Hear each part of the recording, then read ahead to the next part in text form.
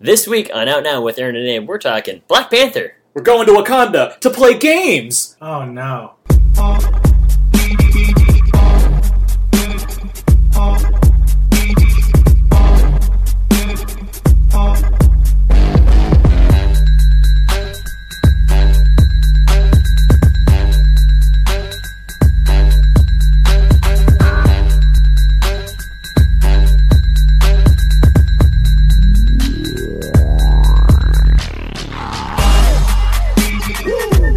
We are now recording, and this is Out Now with Aaron and Abe. I am Aaron, and as always, with me, concurrently in the same room, a rarity, is Abe. It's not really a rarity, is it? I mean, we see each other at least twice a year. That's not even remotely true at this point. It's been like 3 years since I've seen you. That's not true at all. That is true. Don't listen to him, Marcus. Believe the hype. Believe the hype. Out Now is a film podcast. Right? Don't just spoil the guest before we even get into the show. I know, I'm not here yet. Out Now is a film podcast where Abe and I discuss new movies weekly, cover some various movie topics, jump into a mostly spoiler-free review, then jump back to other fun movie topics. This is episode 317. Another odd number. It is an odd number. It's an odd day. It is an odd day. It's wintertime, but it's sunny. I can't really tell what's going on. I heard it was raining here earlier, too. Was it? Yeah. From the audience, we have a bunch of nods. Yeah. Well, let's get to the scenario we're in right now. The main feature of the week is Black Panther. Sorry, the record-breaking Black Panther is the movie review of the week. This movie we're reporting on the Sunday where it's made a ridiculous amount of money. Not enough. It's not even done. It outgrows Justice League in its first weekend, to put things into perspective. But yeah, we're talking Black Panther, and joining us today to talk Black Panther, all in the same room, mind you. No Skype needed for this podcast episode. We have joining us from Movies Marcus. He's not vegan, and he may actually feed your children to the animals. It's Markus Robinson. What's up, brothers? I'm here. I'm back. Marcus, what is happening? How are you doing? Good. Thanks for inviting me. For sure. No, happy to have you in this. What's the theme today? I wonder. Well, I mean, I'm wearing black, and you're. Well, yeah, we are talking Black Panther. Somehow this worked out. We're all in the same room together to talk about Black Panther. It's a weird live episode because it's not a giant audience, but we are in the home of friend of the show, Tall Ken. My lovely girlfriend Anna's here as well. It's a big gathering for the Out Now podcast this week. I mean, we're in somebody's home. They're just like, "Hey, use our home to record." We're like, "Okay," and they're okay with it. So thanks, Talken and his wife. Happily. But we're here. We're doing this. We're going to do this our Black Panther show now. Mm-hmm. Meow. And they prefer. Not enough meows in the movie, I'd say. Not enough. Not enough. Sequel. Oh, yeah. Black Panther Returns. You got it. Yeah. Still meowing. Yeah. Well, Michelle Pfeiffer as Catwoman, who's in Ant-Man and the Wasp, will join the Black Panther universe. Marvel universe joined together. Yeah, There you go. We should be paid for this. For these ideas. This hot fire we're spinning. I know that Brett Ratner is listening. Well, we probably don't want to mention Brett Ratner. Yeah. Okay. We don't want That's to on that WB side. That's Rat Pack. It's over there. Let's get some show notes. Let's do it. First up, Oscar show coming our way. Oscars are in 2 weeks. I know it's coming up. Yeah, 2 weeks. Did we do a? We didn't do our prediction show, right? Or do we? I feel like you'd remember if you did Oscar predictions. I mean, we did best of, and I was like, okay, well, anyway. No, we did our top 10 list, which is better than the Oscars. But we'll get to the Oscars as well. We'll have a show for that. Friend of the show, Mark Hoban, will join us for that one. It should be a lot of fun. We'll do like a nominations special, and then we'll do like the results show immediately after the Oscars, as we've been doing for the past couple of years. That is correct. It should be a lot of fun, especially if some of our films win. That'll be nice. Just About the Sea was the best movie of last year. I'm telling you right now. That's what I'm talking about. I'm in a good spot. 5 of my top 10 films are all up for Best Picture. One of them's going to win, so it's going to be fun. Shape of Water. Yeah, we'll see. What else? New commentary track. We do commentary tracks every month on the podcast. The current theme of the commentary tracks, the first 3 months of this year, 20 years ago, Titanic was dominating the box office. So we figured, why not do films that all just flopped based on Titanic's colossal performance? So we already did Deep Rising for January. Next month we're going to do Dark City, a much better film than Deep Rising. Yeah. But Dark City, which should be a lot of fun to talk about. So we're reporting that. I always mistake Darkseid for Phantoms for whatever reason. Phantoms? The covers really throw me off. The cover's not at all the same. They're not the same at all, but Phantoms is like that Miramax typical Dimension Films cover where it's like all the wonky, actors of that day that are just like posing in headshots. Right. Ben Affleck's there. Yeah, Darkseid's just like Darkseid's like this. Guy looking all sad, yeah. That's great for audio. That's great for audio right here. What you can't see is Aaron's being pulled apart in 4 directions. That's good fun. William Wallace style. That's good fun. Freedom! So yeah, that should be a lot of fun to record. We'll get that up at the end of this week at the date of this recording. Yep. What else? iTunes producer ratings. Good to get those. Helps out the show. Helps other people find the show. If you log into iTunes, search for Out Now with Aaron and Abe. You can find our show. You can give us a 5-star review. You can give us a star rating. It would be great. It would bump us up on the charts. We get that theoretical iTunes money that we desperately need so we can fly Abe down more often to get more live shows like this. Theoretical iTunes money. Yeah, the TIM. Get some Tim going. Raise that Tim. Wow. Tim Allen. Okay. Come on, Marcus. Oh, yeah. You got it. Do that again. No. I've fallen off a roof once already. Yeah. So yeah, let's move on now. Let's get to some know everybody. We each week we ask each other a question or two. Try to tell them the podcast I better get to know everybody. Come on, Marcus. Right here. Wait. Do it again. Okay. All right. Know everybody. All right. I was doing helicopter fingers to make sure we're all the same. It did help. I'm just mortified. All right. It helped. It's like a metronome. I have a question for you guys this week. I spent no time thinking of this question, but because it came to mind pretty quickly. It's going to make it sound like I spent a lot of time. Didn't, because it's know everybody. It's supposed to be fun. My question is, in the theme of Black Panther, where do you think your ancestral plane would be? If you're to wake up in the way that T'Challa wakes up, or Killmonger wakes up, and they're like in the place that they call a past reference of some kind, where would your ancestral plane be? Wow. That's a great question. I don't know. That's pretty deep, man. We're asking some solid, serious questions here. Mine's probably the 7-Eleven across the street from the park up the street from my house. That's true. I've been to that 7-Eleven. I was going to say, it's probably like some dirt field in Fresno, where the farmers are. So, you know Panthers on the roof of the 7-Eleven. Just one? I said Panthers. Oh, Panthers. I did this with my hands. The audio here is great. I did this with my hands. There's multiple. It's like placing multiple Panthers. Placing stuff on the top shelf. There you go. Top shelf Panthers. Top shelf. That's our new liquor that's coming out. Top shelf. That sounds like a great new Bravo show. So I could just wake up. I could wake up anywhere people would come. Yeah, your ancestors. Wherever your spot is. Yeah. I don't know. I like my living room. There you go. There we go. It worked for Killmonger. Yeah. There we go. I mean, Oakland, which was definitely not Oakland because that didn't look like Oakland at all. What are you talking about? There was street kids playing basketball in a soapbox. Yeah. That sounds like Oakland to me. One location. You got places to be. That's true. This is a Bond movie. You're not inside Oakland. This isn't A View to a Kill. Skyfall. Or Murder in the First, San Francisco. So we got 7-Eleven, the dirt of Fresno. That's right, yeah. And your living room. Got it. Done. Well, I just sat in one of those chairs, just like a big armchair over there. And it just brought you back. As long as that's there, then I'll be good. I'll talk to it, No. Spooky. Theater of the mind. Just imagine what's going on. Just like Tommy Wiseau. Yeah, Stella! Now you got it. Hey, do you got a question? I do have a question for you guys. Ryan Coogler is on a hot streak right now. If you were to ask to be directing a movie like Hot Wheels, would you say, please don't, and go back to, a smaller type movie, or, hey, do what you gotta do for the money? Okay, so I want to analyze this question because it was going many different directions before you arrived at your point. But you said on a hot streak. And so, I guess your frame of your consciousness was like hot streak, big movies, Hot Wheels.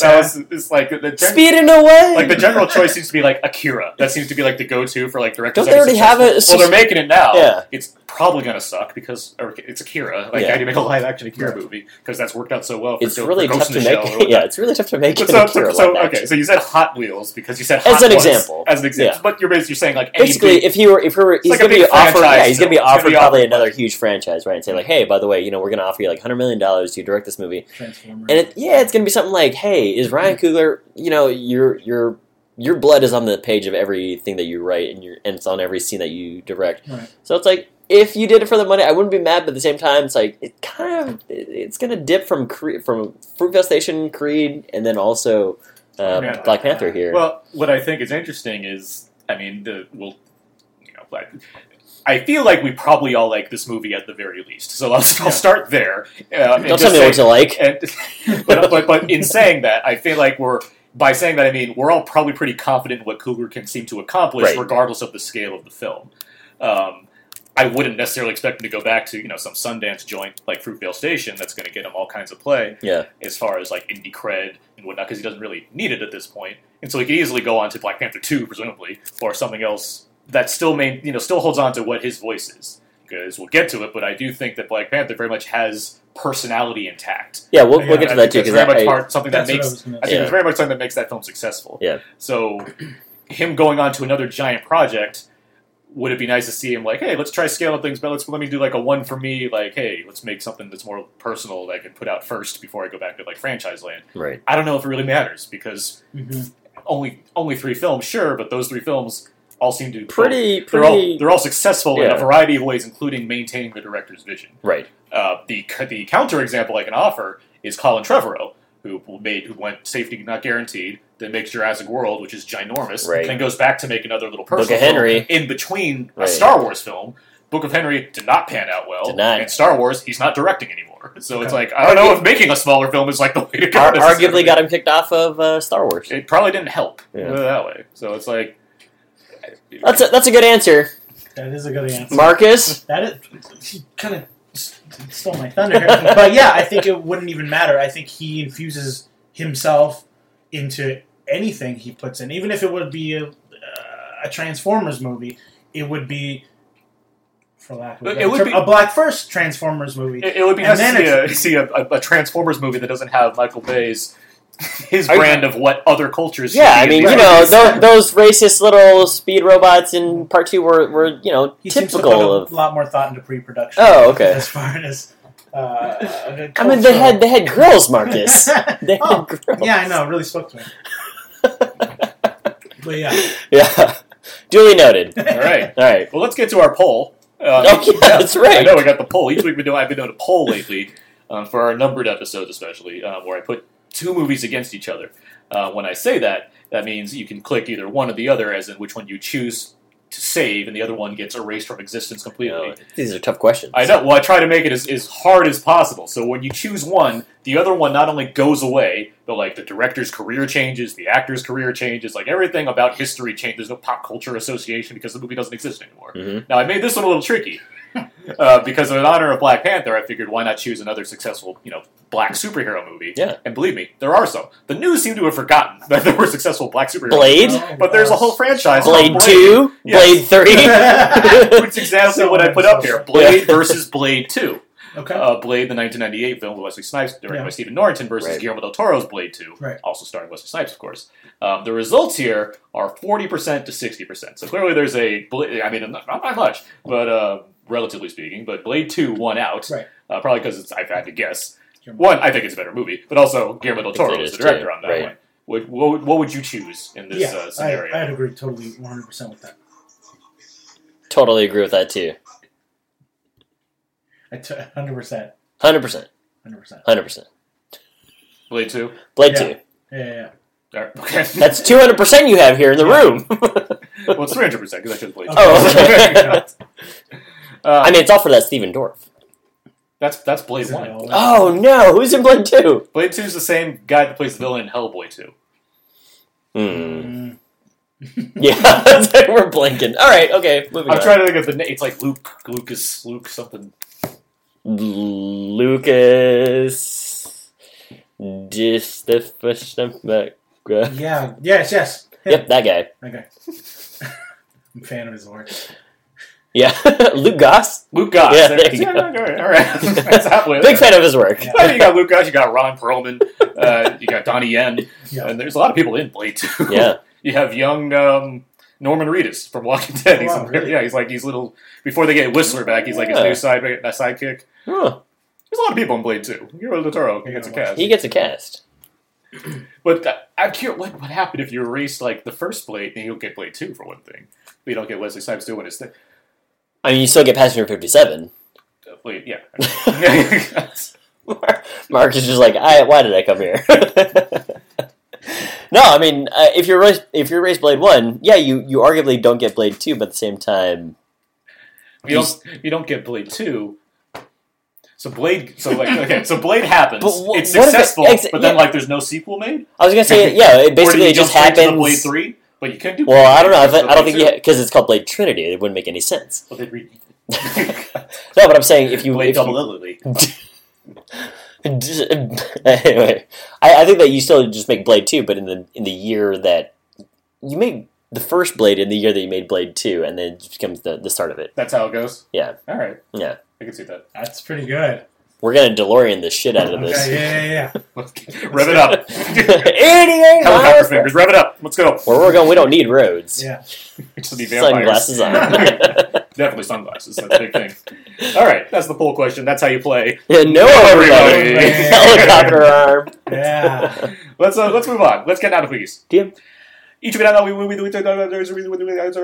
DM. Wow, watching it live, I'm just going to tell everybody, watching it live is something to behold. It's an art form. It's way better. I know.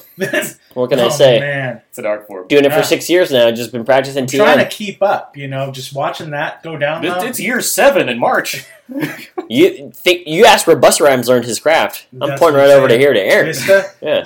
Twista? Yeah.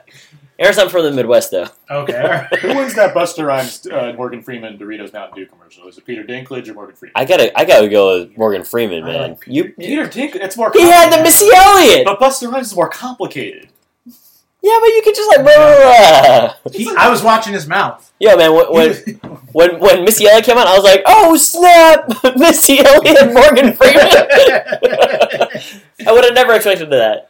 It gets like a stature win, I guess, but Peter Dinklage is doing Busta Rhymes. It was pretty cool. That's not easy. Yeah. Yeah, I agree. Like when you see and also I'm more ready to try that chip than I am to try that soda. Yeah, that probably helps too. Yeah. When I see things like Daniel Radcliffe going on talk shows, like I love raps, guys, and he does his he does his ABC raps. He does he does what's it, Del Taco?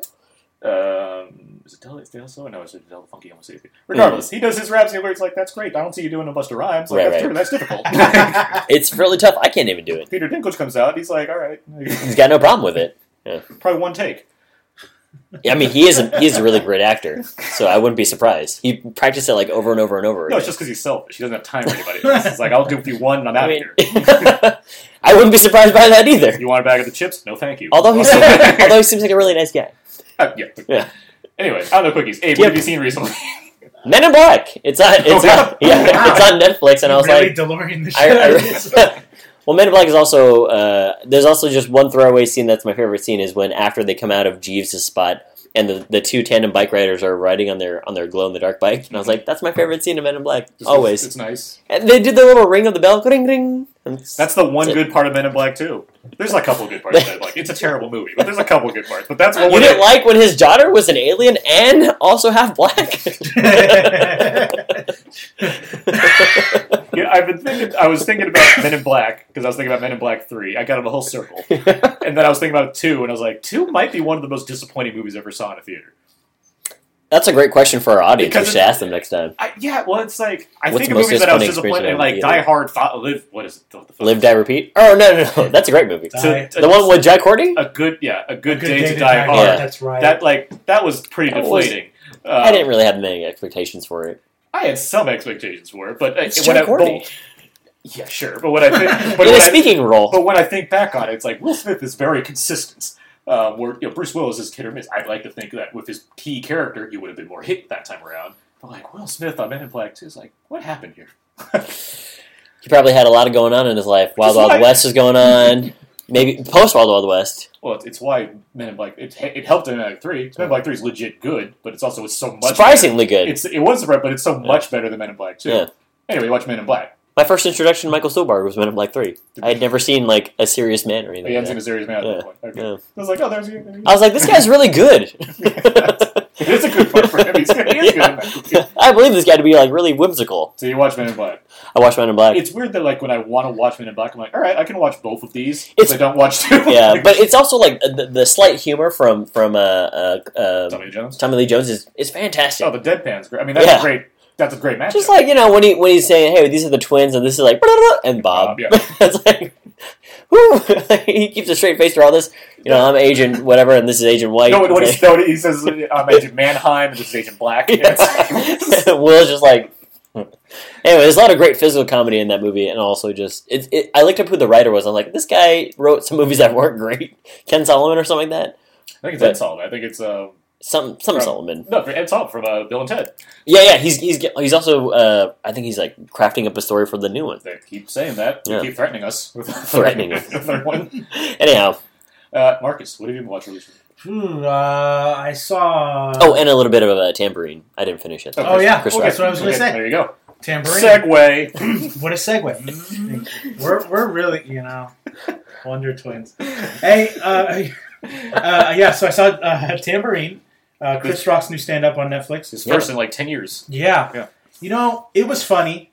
He talks a lot about his divorce, which he really gets into it. Like the second half. Yeah, the second half. Very personal. I haven't gotten there yet. But, okay, so spoiler. It gets very personal. No! Chris Rock is divorced? But it kind of, you know what? All the way through, it kind of reminded me how great Bigger and Blacker was. Uh-huh. Yeah. And even some of the jokes in there, I was like, well... This joke has kind of been done better by former you 10 years ago. So, it's good. It's not as great as the I wouldn't say it's as like... the Chappelle ones? The Chappelle ones were amazing. Those ones were amazing. But yeah. 4 of them. I know. Yeah. The last one was my favorite. The last one. Well, where it's like super intimate? Where he's just super like sitting down on the chair. Mm-hmm. So like, let me tell you some stories. Yeah, that was my favorite. Let Uncle Chappelle tell you some stories right now. But yeah, Tambourine, new Chris Rock. It's good. It's if you've seen his past stuff, then maybe you won't like it so much. Mm-hmm. But if this is your first introduction in Chris Rock, it's funny. Yeah. It's good. Maybe the best thing I've seen in the last 24 hours, though, is that Victor Oladipo put the Black Panther mask on to do the dunk contest. He still lost. And he still lost. But that's what I'm saying. The dunk contest? Yeah.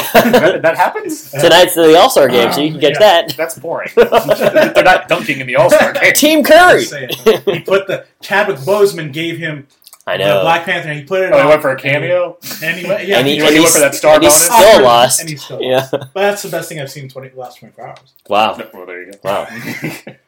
I've seen a few things. I was going to mention Tambourine, which I saw. Okay. So I have the same thoughts. Yeah, it's not like his best special. But it's nice to see. I mean, it's been 10 years since I saw the last Chris Rock special. It's like, new Chris Rock Still stuff. super talented. He comes out shooting, too. Right. Literally. Yeah. His joke, it's just, he's got some good material for sure. But yeah, the way he makes himself vulnerable, I think, is certainly admirable for like a stand-up like that. It's not a super huge venue. Right. But it's still, fairly big. But no, it's an interesting direction for him to go, already being such a successful stand-up comedian.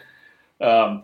Let's see, I saw this last week, but I was going to mention it this week, is Early Man. Okay. The new Aardman Animations film from the team that brought you Wallace and Gromit, that whole series, Nick Park, director. Mm-hmm. I like it. It's not as strong, I would say, as the Wallace and Gromit series, or probably I haven't seen Chicken Run in a while, but Chicken Run's pretty funny. I recall it being pretty funny. It's better than what's the one with like Hugh Jackman being a rat? Pirates. No, you're not the Flushed Away. Flushed Away. I was just thinking the last one. Pirates is also funny. Pirates is also funny. I'd say it's Hugh Grant. Yeah, no, I'd say it's probably on about the same level as Pirates, depending, But it's Aardman stuff. So like the stop motion claymation animation, it just looks great. Like It's always neat to see that kind of format. Seeing like the Leica stuff over the past few years, which is continuously great. Still great. It is neat to see that his specific style pulled into a film. The humor's it's charming. It's charming British humor. It's actually a sports movie. I would never have guessed that. Yeah, like going into it, it's like, all right, it's his caveman movie. And yeah. Like, it could be like a parody on caveman type movies or probably way better than the Geico commercial turned into a TV show on ABC. I'd imagine. Called Caveman? Yeah, starring Nick Kroll. Was it? Yes. Really? Yeah. I didn't even know that. Right. You wouldn't know that because nobody watched that show ever. That's right, yeah. That's why. Well, also, why would you even start up a Nick TV Kroll's show? Going to be in the Kyrie Irving movie? Kyrie Irving movie, which was Uncle. What was the commercial that it came out of? It came out of it was a web series. Yeah, it came out of like Pepsi and Pepsi, just Nike. Yeah, something like that. Yeah. What's that movie called? What's it called?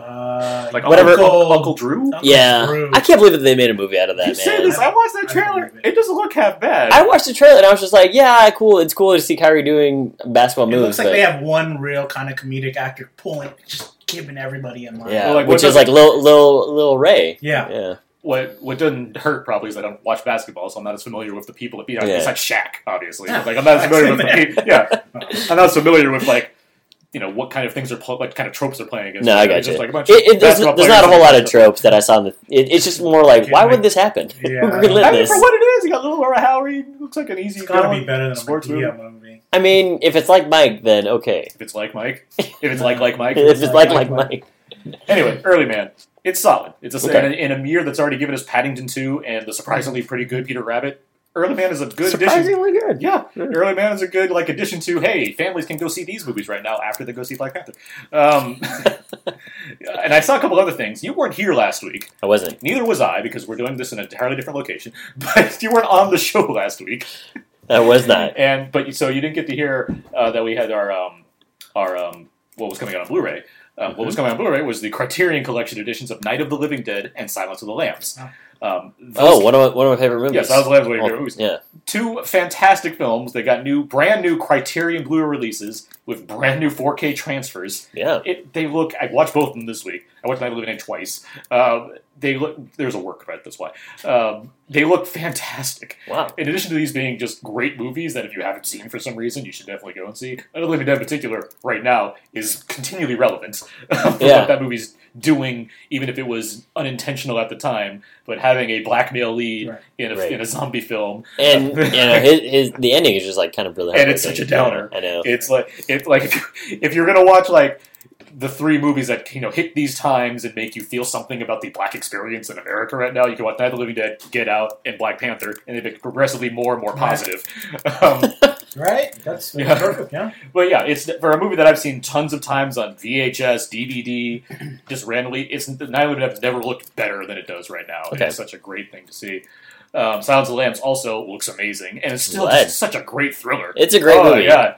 Anytime that it's You're on, a big fan of Silence of the Lambs, are you not? Yeah. Yes. It's one of my favorites. Yeah, that's a Criterion Collection edition you did pick up. I made a mental note when I heard you say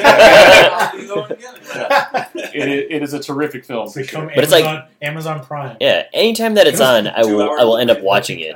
Yeah, but I am a collector of the Criterions. I get to review them, which is great. But having these two movies is such a those are great additions to this to my collection. But no, also just the kind of the fact that people can get these now and they can see these classic movies that just look amazing, have tons of special features like that. But yeah, no, it's great to revisit them for sure. Glad. All right, that was enough quickies. Yeah. Let's move on now. Let's get a trailer talk. We talk about some of the news movie trailers of the week. I got it. I got it. I was waiting. I got it. I was waiting. Talk about some of the movie trailers of the week, what we thought of them when they're coming out, what have you. We have two leftovers from Super Bowl a couple weeks ago, because there were a lot of trailers that came out during the Super Bowl. But let's get to the first one. It is Mission: Impossible - Fallout. All of those things. Thank you. It is the upcoming Mission Impossible film. It is the 6th Mission Impossible film featuring the first-time return of a director, Christopher McQuarrie, directed the last film, Rogue Nation. He's been directing Tom Cruise a lot. He's been working with Cruise Control a lot for the past few years. Cruise Control. So now we have Fallout, which is pretty vague on the plot. I mean, it seems like Ethan Hunt is once again going rogue. I mean, it's pretty much the standard. Henry Cavill's there with his mustache. But it seems like it still picks up from the storyline of the last one. That's the thing. Yeah, since hey, by the way, your team is we're still not sure if we want to fund your team. We still think that you guys should be. Well, since Mission Impossible 3, it's had this kind of. It seems like there's been a continuing continuity's been established. Ving Rhames? Yeah, well, Ving Rhames been all of them. Yeah, but having the wife in the 3, right? And, having, Michelle Monaghan, and having Simon Pegg and all of them. Yeah. And this time you even have what's his face? Alec Baldwin's coming back. It's the first time they've had a returning director type character. That's true. It's been it was Anthony Hopkins. Anthony Hopkins in part 2. It was Lawrence Fishburne. In part 3? In part 3. Who's part 1? I guess it was John Voight. Part 1 was the bad guy. No, he wasn't John Voight. Because Ethan was working. We'll go over all this. Okay, yeah. He was working for John Voight because John Voight was Phelps, Jim Phelps, and then he turned bad. Right. But it was It wasn't the bad guy. It was just a guy that thought that Tom Cruise was the Yeah, bad it was one. the guy in the restaurant. Yeah, I know his name. He's in a lot of 90s. I know, I've seen him a lot He's in too. Clear I can Present see his Danger face. Yeah. Also, regardless. Now we have Alec Baldwin back. Anyway, regardless, this movie looks insane. This was my favorite trailer of the Super Bowl. Right. It had everything I wanted in a Mission Impossible movie, everything I wanted in a trailer for an upcoming blockbuster that I'm looking forward to. Marcus, what did you think of the trailer? You know, I agree totally. And they even have a speech inside which kind of pushes. It's basically says, "What more? How long can we go with this? How long can we?" It's like kind of very knowing that we're kind of seeing the same stuff, and he's still going rogue and all this stuff. It seems like they have a good control over this franchise, and I really don't get sick of seeing Tom Cruise do his own stunts. And I really want to see what happens when they have that head-on collision at the end. I really don't get sick of it. I thought I would be sick of it by now, but no. Hey, how about you? Hey man, anytime that Tom Cruise is running for real, I'm in for it. You know, that's what I'm saying. Also, I mean, the Mission Impossible series has progressively gotten better. Mm-hmm. I mean, the first one's actually really good. The first one was really like a much nuanced, like the Fast and Furious. spy thriller. I champion all of these, even two. And I love, I love John Woo. Fun. I remember like when it came out, I loved John Woo, and I was like, "Hey, we should go watch Mission Impossible 2." My brother-in-law was like, "Maybe we should go watch Dinosaur instead." And I was like, "No, Mission Impossible 2." And I was like, "This is a terrible movie, but I love it. Yeah. Unlimited bullets, John Woo style doves. Come on." But as the series progresses, I like it's like, the idea of like 11, 12-year-old Abe is like, dude, did you see the doves of Mission Impossible this weekend? Well, you know, you grow up watching these Hong Kong action movies, and you're like, oh, that's a definitely John Woo touch. I mean, it happens even in Face Off when he's going to be cast. It happens even in Paycheck. Does it? There's no reason for there is no reason for doves to be in like some scientific research center that Ben Affleck's running away from Aaron Eckhart in. But somehow there is a dove that appears. Does it happen in Broken Arrow? I haven't seen that movie in a really long time. Probably that's been on our commentary list for is a it? long Okay. time too. I don't. There's wildlife. Somebody will. Because it's probably like a nuke goes off underground, and like Christian Slater is talking to Samantha Mathis, and he's like, "What happened? The nuke went out." It's like, "It's okay. The birds are alive. If they were dead, then we'd be dead." Like, I don't think it's doves. Anyhow, so I'm excited for this, and again, it seems as though they're trying to transition this series off to somebody. It used to be Jeremy Renner, and now it might be Henry Cavill. I don't but think it's they're like, transitioning. I think they're just like, we got to keep finding people to be in these movies. Also, Henry Cavill looks way more like dope in this than he did in Man from U.N.C.L.E. and also from Justice League. I mean, he was all prim and proper, Man from. What I liked about Man from U.N.C.L.E. Is that he. I like his sense of humor. Well, yeah, no, he's funny. Him and Armie Hammer are both funny. Yeah. But what I like about Man from U.N.C.L.E. is that he's so like built because of the Superman weight. Yeah, so he's just like he just seems his awkward. suits Him walking look around weird. like the nicest suits like ever, but he's like just looks so bulky. Yeah. Because he has all this Superman weight on. He's like Michael Clark Duncan in Sin City or something like that. Or Daredevil, or he's Kingpin, where he's wearing like, super fancy suits. But no, Henry Cavill, yeah, he's got he's get to have that mustache that he wasn't allowed to shave off. I know, and it was clearly worth it. I mean, we'll have to see. Maybe the mustache has a gun in it. Or Based something. off the True Lies inspired bathroom brawl in this trailer, looks like it's pretty. I mean, he's shaking his arms off. He's going to get into a fight. Yeah, but no, I'm super looking forward to Fallout. I mean, there's no reason for me not to. You got McQuarrie directing Cruise. Cruise is doing his thing. You got a great cast here. It opens July 27th. So there you go. What else? Skyscraper is the other trailer I definitely want to talk about. This is the new Dwayne The Rock Johnson. Wayne the D Silent The Rock Johnson film. When Aaron saw this trailer, he texted me, "He's got a fake leg!"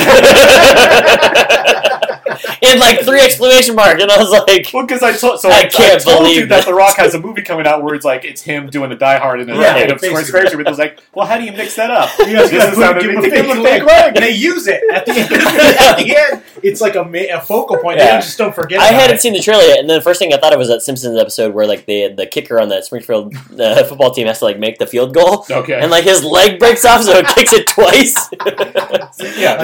So we have Skyscraper. It's a new summer action movie from Dwayne The Rock. It's technically original. I mean, it's Die Hard in a building, right? I mean, he's got a fake leg. Nobody's done that before. Much like the original Die Hard. It's from director. I've got a fake leg now. It's from director Rawson Marshall Thurber. Okay. He did Central Intelligence with Rock and of course Marcus's favorite Kevin Hart. my favorite. That's the most mundane Kevin Hart, though. I actually like that Kevin Hart, where he's like playing the straight man. Because he's straight man. Keep Kevin Hart out of my Super Bowl. I'm sure he'll play the limousine driver that picks up the airport. His name is going to be Gargyle. What if that's true? Then we should really be writing Hollywood movies. Oh man. But yeah, no, you got Sky. Okay, so he has it's basically a combination of Die Hard, Towering Inferno, and The Fugitive. Right.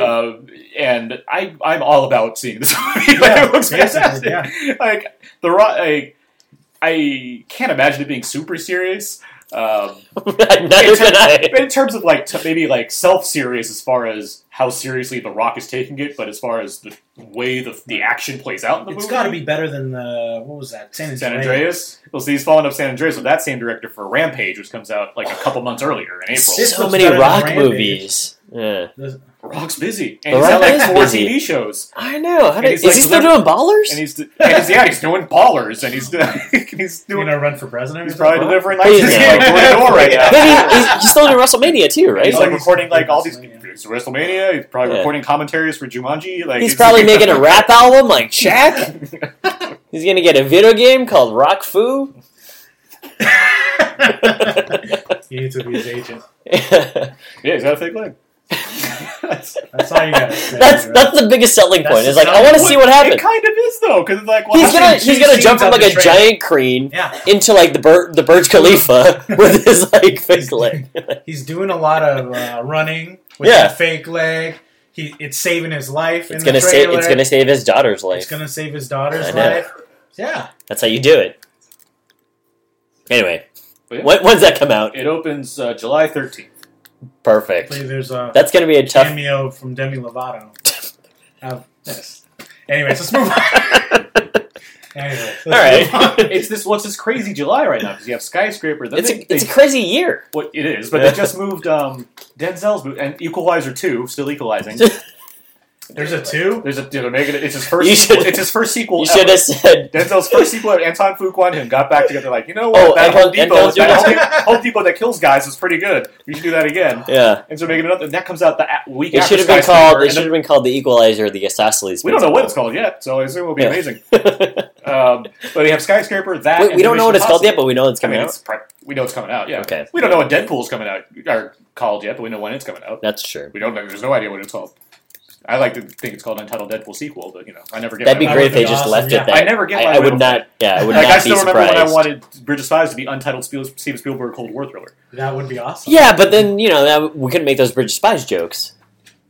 Well, yeah, he was on this bridge with the spies. Then we'd have to be Untitled Steven Spielberg's Cold War movie. I'm sure the jokes would write themselves. It's why Mark Rylance won that Oscar. He wore that hat. He wore that, and it was for that 3-minute single take. Yeah. All right. Let's. So we did the trailers. Yes. Let's move on. Let's get to our main film review for Black Panther. I've seen men build weapons that I couldn't even imagine. I've seen aliens drop from the sky. Yeah. But I have never seen anything like this. How much more are you hiding? Hold up. Let's go.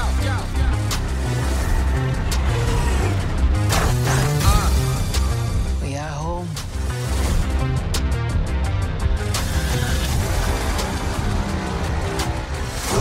My son, it is your time. Show me my respect and bow down. You get to decide what kind of king you are going to be. Don't freeze. I never freeze. That should have been some of the trailer for Black Panther. This is the 18th release in the MCU, the final building block before Avengers Infinity War, and most importantly, the first film in this series featuring a black lead, let alone a very black ensemble cast. Chadwick Boseman returns as T'Challa, the new king of Wakanda, an advanced but secret African nation, while dealing with his rituals pushing him into the position and taking care of some unfinished business involving a one-armed arms dealer. That's fun to say. A Wakandan outcast of sorts, known in some circles as Killmonger, works to make his own play at taking the throne. This is the third film from Ryan Coogler. Marcus, do you feel Black Panther lives up to what cred Coogler's built up so far. Oh yeah, most definitely, and we're gonna get to talking about the script, which is great, and the ensemble cast, which is great, and his direction, which is great. But what I think he really brings to this is the same thing he brings to Creed. He makes it, for lack of a better term, a black movie first and a Rocky movie second. A black movie first and a superhero movie second. He really, really focuses on African American culture and African culture, which I loved. I loved that about this movie. Now, there's nothing wrong with the whole get in the suit, do your thing, whatever. But I think the way the direction he's pointing this movie into, the direction he pointed this movie into, really made a difference. Really is going to bring more people to the table. It did the same thing that when I saw Get Out last year, it did the same thing for me that Get Out did last year. Mm-hmm. It really brought something new to the horror genre. This really brought something new and fresh to the superhero genre, which I know for some people were becoming more of a mishmash. Kind of a sameness. The sameness.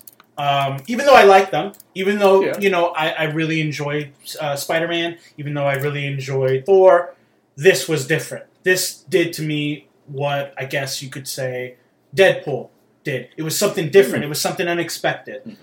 Even though all the hype should have been, we should have been expecting it. It was so much more. It delivers on that hype. Yes. And more.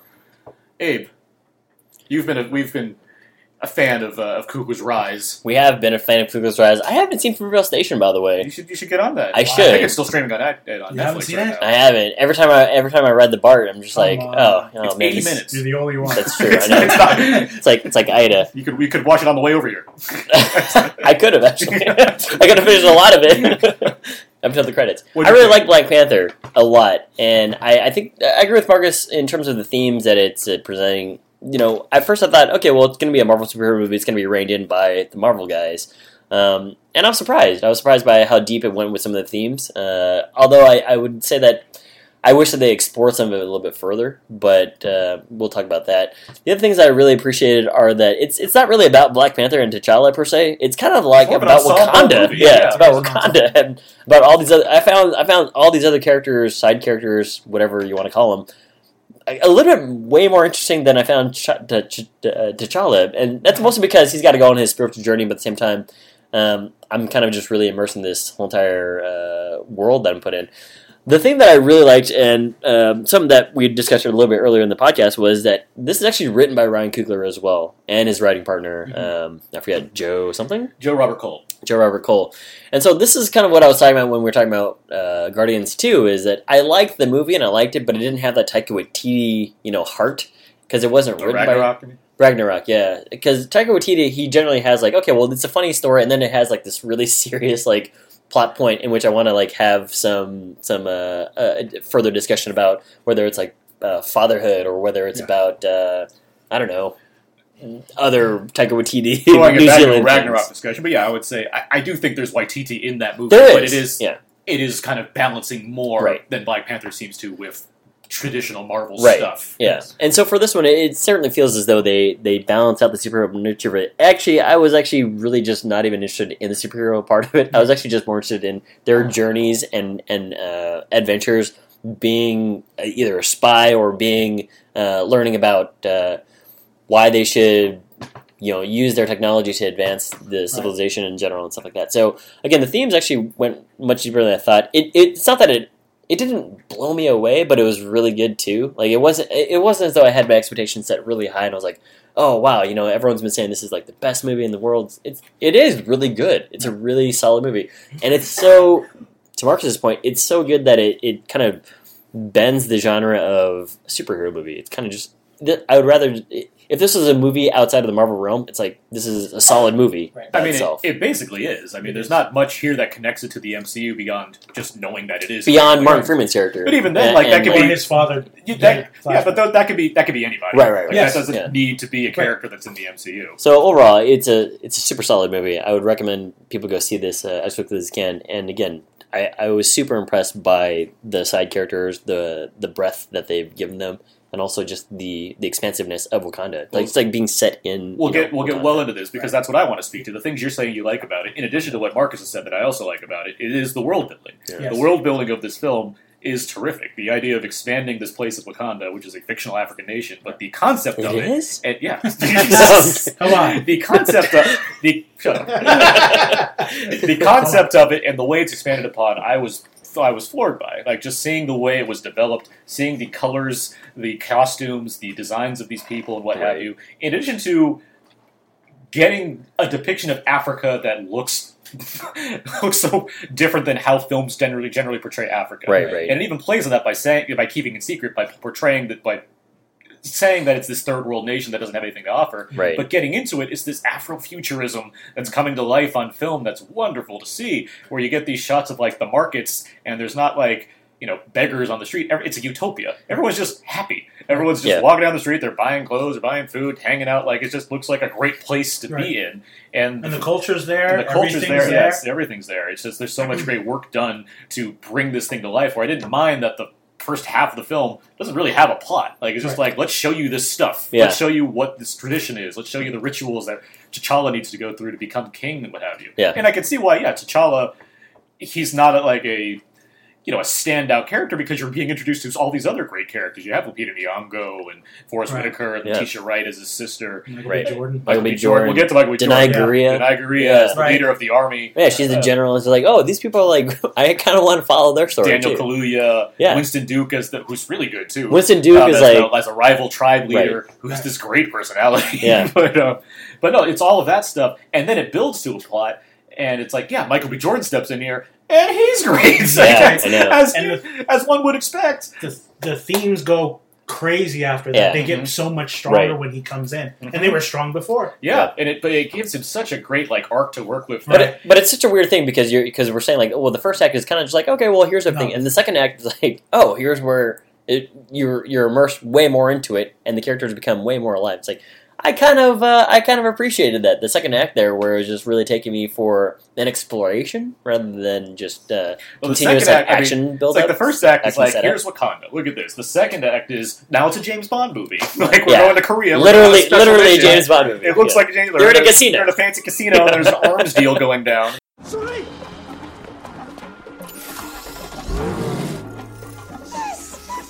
Remote driving system activated. Wait!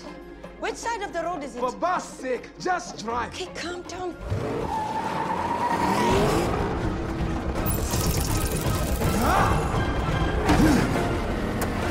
Woo! Let's go!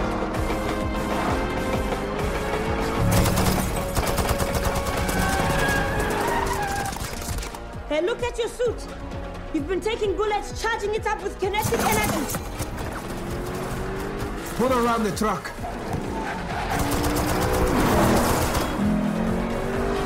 Where'd he go?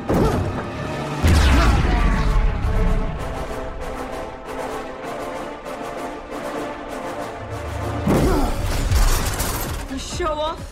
There's a maniacal villain cackling away by Andy Serkis, And who's how also great terrific is in this Andy movie. Serkis? He's He's so so fun. good. Yeah. He's so much fun. Andy in this Serkis movie. is cackling villain guy, which I liked because everyone is like a little bit more like even toned throughout the movie. But he brings the movie already has plenty of life in it, but he's like, let me amp that up to. I know, 11. and I was like, this is why Andy Serkis deserves to be recognized more. He's great. Yeah. Like he's one of my favorite kind of villains. Where it's like one that just likes being evil. Right. It's like, look how evil I can be. Yeah. Like I know how evil I can be. Here's we're in a chase sequence, and I don't want it to be silent. That's boring. Let me turn up the soundtrack. He literally says that. I know. This is a funeral. He turns up just to have an excuse to play some Kendrick Lamar songs. Right, It's yeah. like, okay, this is amazing. Yeah, he's like, this isn't a funeral. So yeah, no, I was a big fan of this movie through and through. It speaks to a lot of things I just really want to see in movies like this, regardless of if it's representational of a black experience, but just something that feels refreshing, something that feels different, something that's not a white guy named Chris saving the world.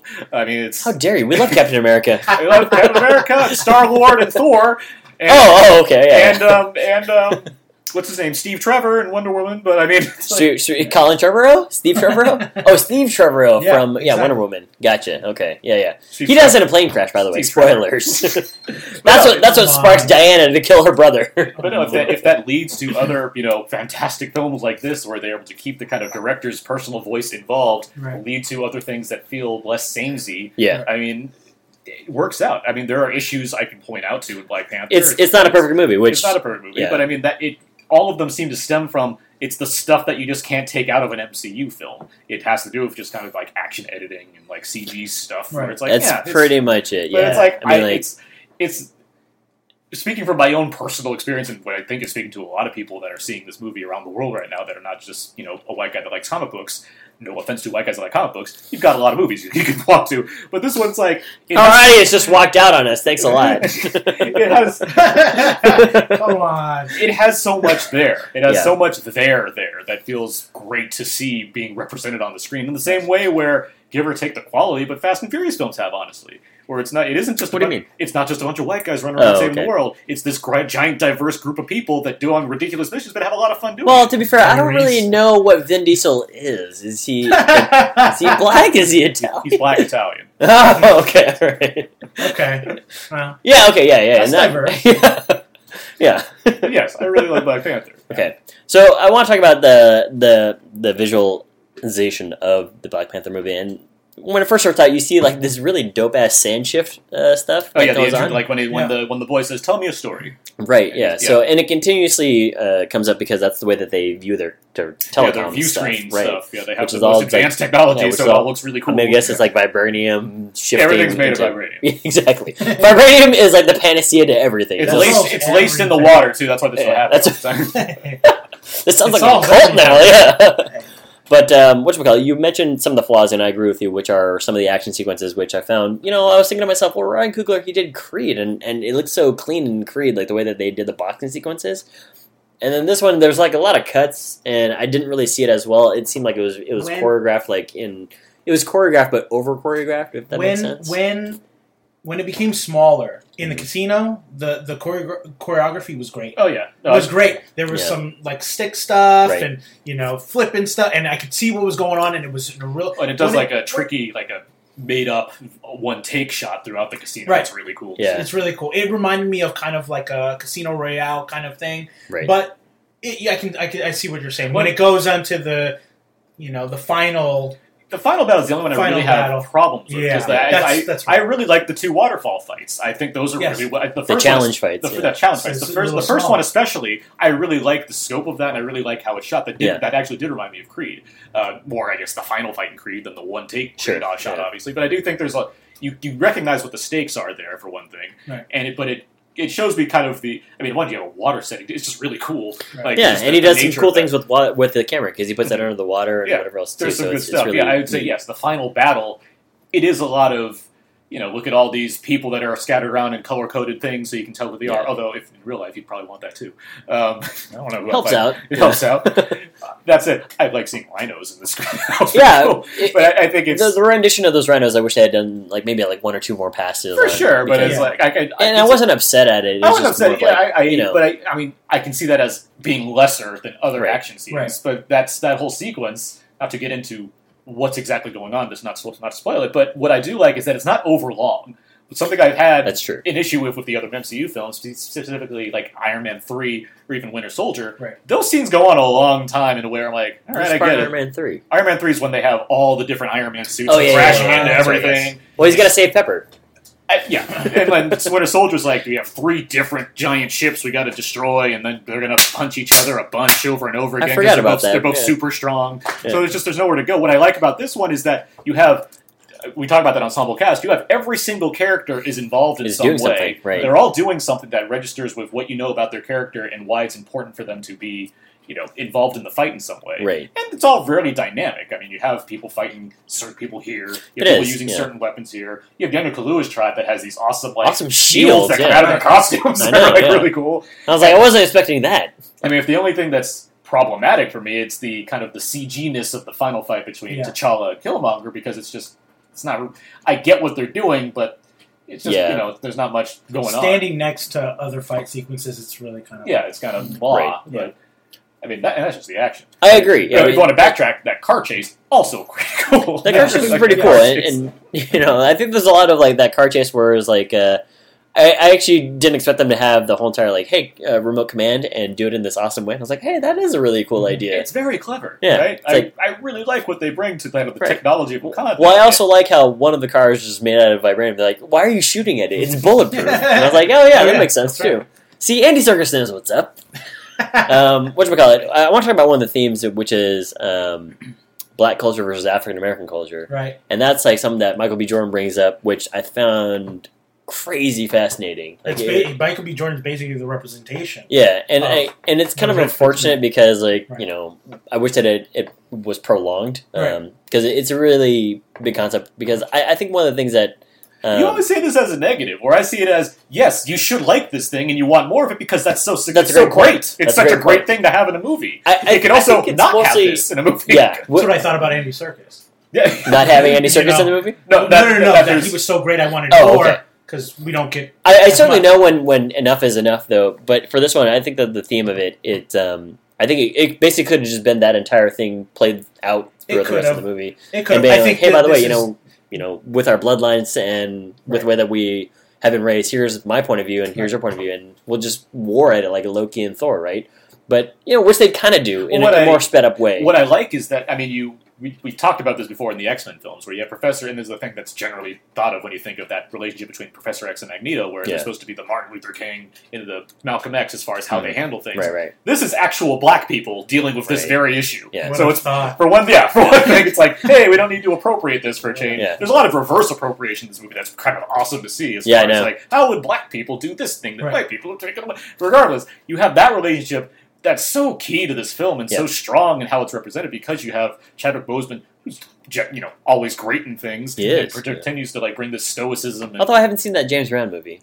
I like Get On Up quite a bit. I was a big fan. He's great. Even if you don't like the movie, you can't argue that Chadwick Boseman's not delivering. Gotcha. But no, regardless, he's really good, and Jordan's of course great as well. Jordan is great. And they're bringing pretty much a similar argument because T'Challa's the weight of him for this movie is should we spread our technology to other cultures beyond Wakanda and help out people? While you have Michael B. Jordan is like, yes, let's do it. I've been witness to the atrocities that my people have faced. Exactly. And it's like, hey, you guys have been up here in your ivory tower, so to speak, kind of thing, and here we are. Like, I'm in the struggle. You guys have neglected billions of other black people in the world. Not just African Americans, but black people in the world. And so it's like, I can't believe that you guys would hold out on us like this. So fuck that shit. I'm going to equalize everything. And here I am. I'm gonna be super antagonistic about it, which is unfortunate because he's a sympathetic bad guy. It's good. I think it's good. It's the one you relate to. It's not a bad guy that you hate. It's somebody that you sympathize with. Right. It's something that you go, well, maybe he has a point. I've seen stuff. Oh, he definitely has a point. Clearly has points. And I've seen stuff like this, and I understand why he is how he is. It makes total sense. Well, what doesn't hurt is that Michael B. Jordan's delivering on this, where he's bringing this kind of appropriate level of swagger, but it's not scene-chewing. Like, he's playing essentially a Bond villain in a movie that's very much inspired by Bond. Cooper said this. He wanted to be like Bond and like Godfather were like his key influence on this movie. And I can see that. You can see that with kind of the family influence going on, the amount of culture in the beginning. It's not a wedding, but it's still a big ritual. And then turns into a Bond movie. Yeah. But seeing Michael B. Jordan here, he's essentially playing a Bond villain, but not hammy. Yeah. He has this natural, it's grounded in the same way that Daniel Brühl was in Civil War as Zemo, where he also has this very specific intentions. Right. They're more personal to him, obviously, than not, Germans. But that trap music doesn't help. Yeah, it doesn't hurt. It doesn't hurt. Whenever he comes on, I'm like, oh. But he has these little things he brings, like hi auntie, or just the what's up. So he's bringing he's bringing Oakland to it. Right, essentially, Coogler knows Oakland. Yeah. He does Oakland better than anyone else can ever do Oakland. Go on until we make a movie. Yeah. Go. Bay Area, the movie. Yeah. That's too broad. It's got to be like North San Jose. North San Jose, the movie. That's coming. Where 880 and 101 meet. Moo gets hyphy. Hyphy movement, man. That was a long time ago. I remember those days. But no, I was going into it. I was very curious if Jordan was going to have like an African accent also on everybody's like, no, he's an Oakland American, kid. yeah. And so it brings this whole different flavor in a movie that already has so much flavor that I can delve into, and it's great. And I would argue, it's like, is there a better Marvel villain than this character?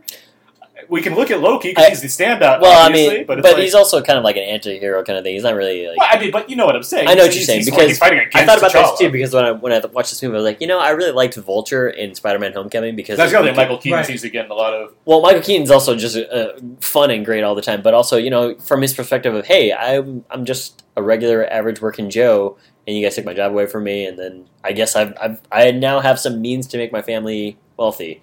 And don't fuck it up, Spider-Man, or else I'm going to kill you and everyone you love. Bigger. This one's bigger, He's saying, I want to help my people, and I want to help poor people. Right. I think what was great about this setup was that it wasn't so much like, hey, here's a scene where Michael B. Jordan turns into the bad guy. It kind of like subtly comes upon you, and then you're just like, oh, I didn't even expect this theme to be in this movie, and now that it is in this movie, it actually makes it a much more. It's a deeper movie. How great is Sterling K. Brown? Sterling K. Brown is in 2 scenes. He's 2 scenes, and you never met this character before whatsoever, and you care everything about what's happening. I saw him in the movie, and I was like, maybe I should watch This Is Us. I had never seen that show, and I was like, this guy is amazing. I didn't watch This Is Us, but I watched People vs. OJ. I watched People vs. OJ, and it's like he's got glassy-eyed acting. I know exactly. Sterling K. Brown, he brings like in the second scene, he's bringing glassy-eyed Sterling K. Brown, and I was like, what is going on here?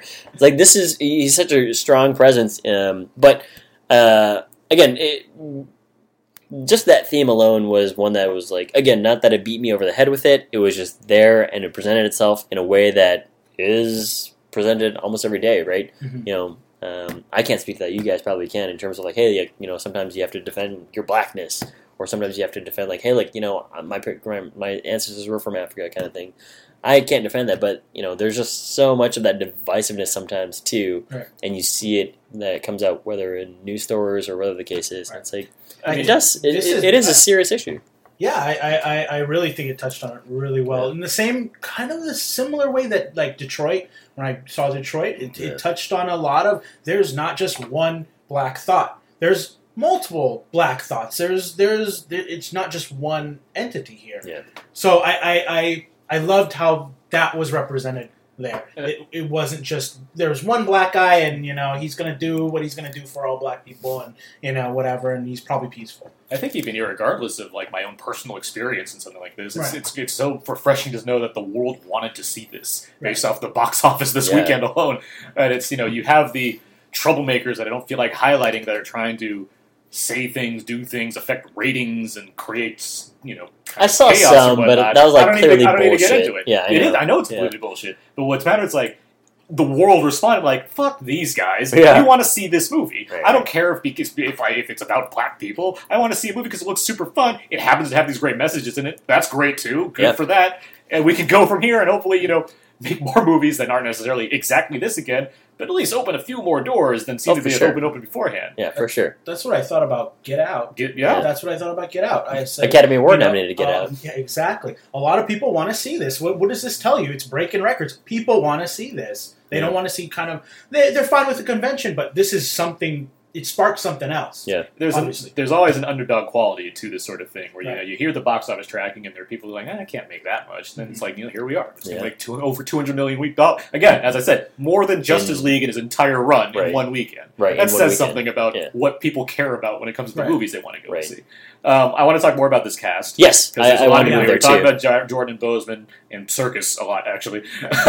but this cast is pretty terrific. What's her name? Lupita Nyong'o? No, Letitia Wright. Letitia Wright? Right? Yeah. Oh, she's fantastic. I've got to marry her. And I love that Alfred character, that Alfred to the Alfred the black Q. Yeah, exactly. But she's great. She's fantastic in this movie. It's a great chemistry between her and T'Challa. I believe as brother and sister. Brother and sister. I believed it.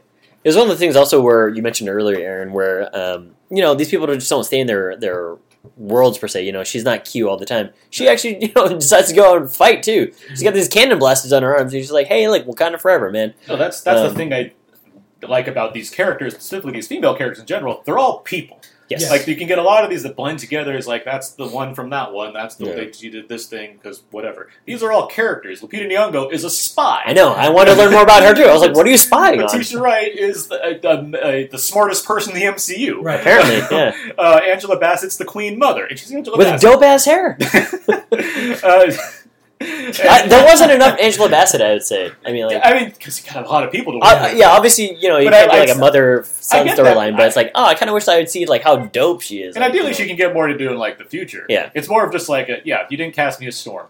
yeah. Okay. But like you have her and Forrest Whitaker that just like, hey, we're just here to do our thing because Right. we can fully do that. You can cast random people, you can cast us. We're gonna deliver. And Denai Guerrero, who's also really great. She's in that fantastic. I wanted to learn more about her. She's like a general whose love interest is Daniel Kaluuya, but at the same time, she's These super. could all be standalone films, episodes, anything.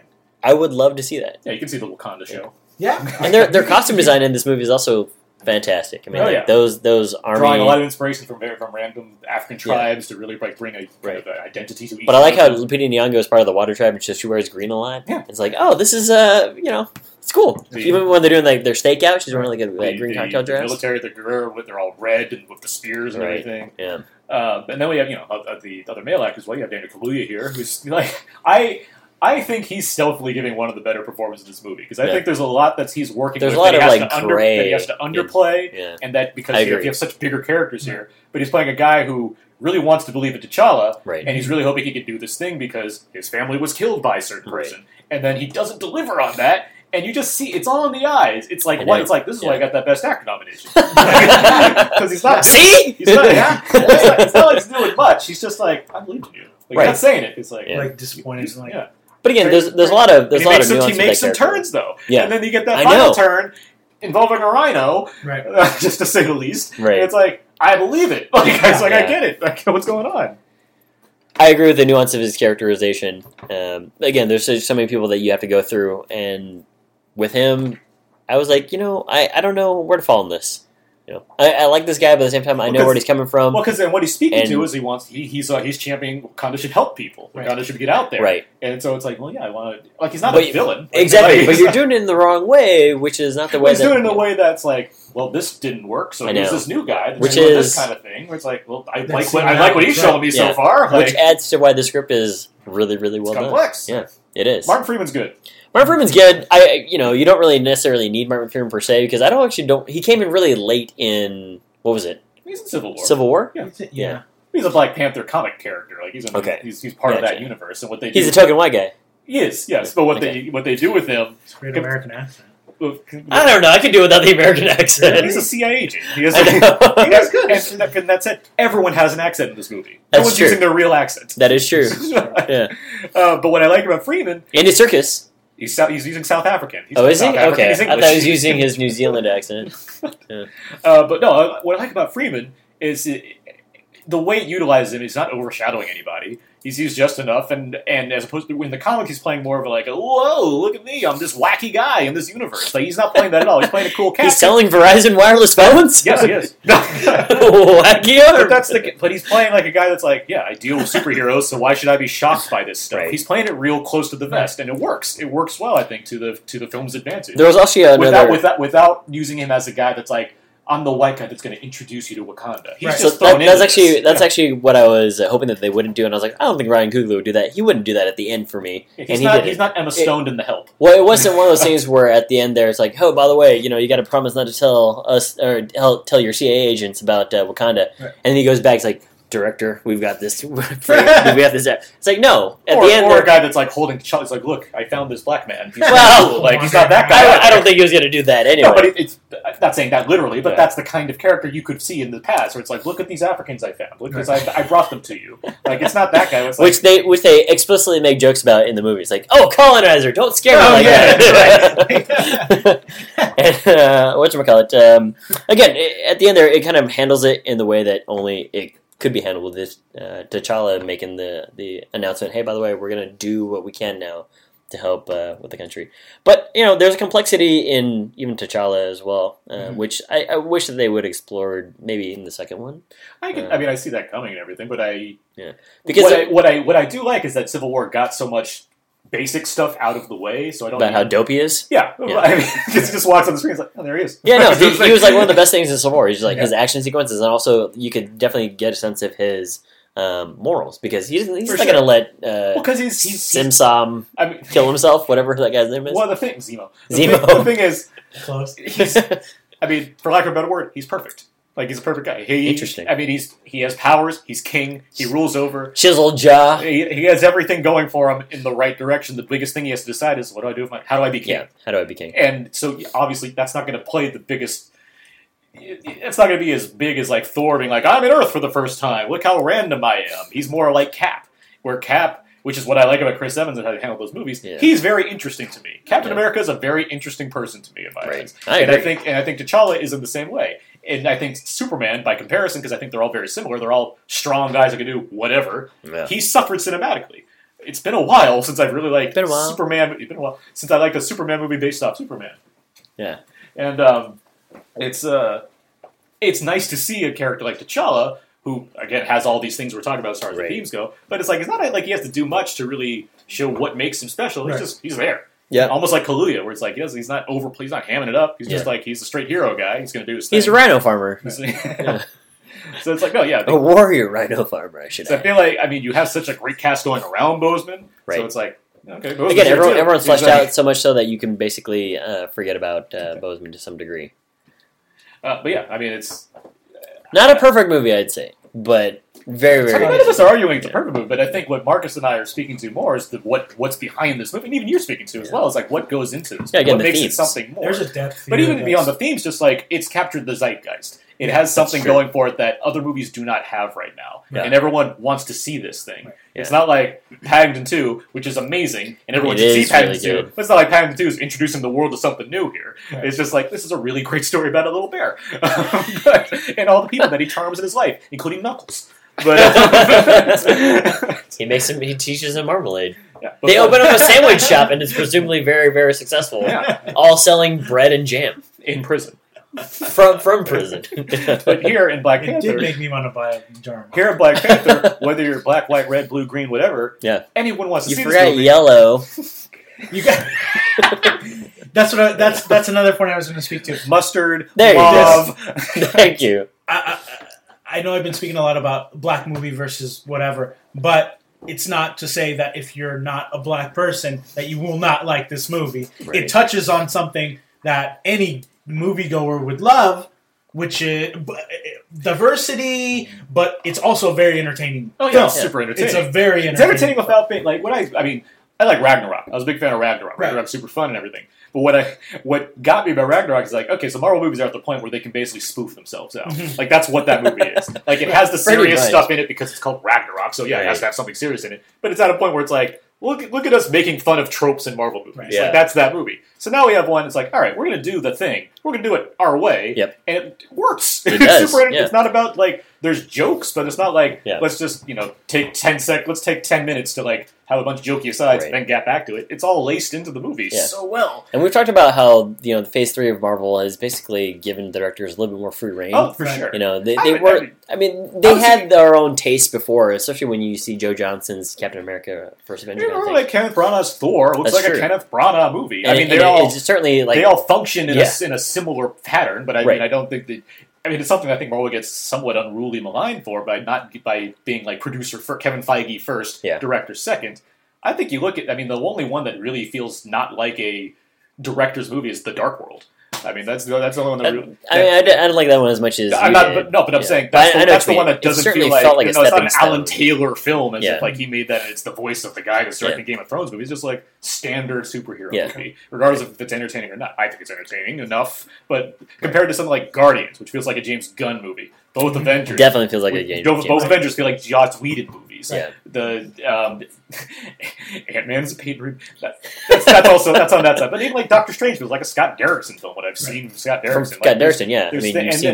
his darkness. And you talk about Ragnarok, which again I do think there's a lot. I mean, look at I like Ragnarok a lot. The sarcasm. It was on my top 10. Yeah, there you go. But certainly from a Taika Waititi perspective of Hunt for the Wilderpeople or Boy or whatever else, it's like there's one little extra Taika Waititi-ness that I think Ragnarok didn't have for sure. And now with Black Panther, yes, I would say Black Panther is just like it's its own. It's a Ryan Coogler film. Exactly. Yeah, when you're getting into the 18th film in the MCU, let alone Phase 3, where you're getting phases of these movies. Right. Yeah, you're going to have to do something to spice things up. You have to break away from a pattern that's happening. And so you have movies that feel more filmmaker, they at least seem to scream it more at you. Yeah. The DC films are constantly screaming it at you, just no one seems to understand how to write these things. Right. But I know, Marcus, you're a big fan of Batman v Superman. I enjoyed it. Marcus. I think there's plenty to admire in that film. It's definitely a Zack Snyder movie. No one can take that away from it. I can't say the same about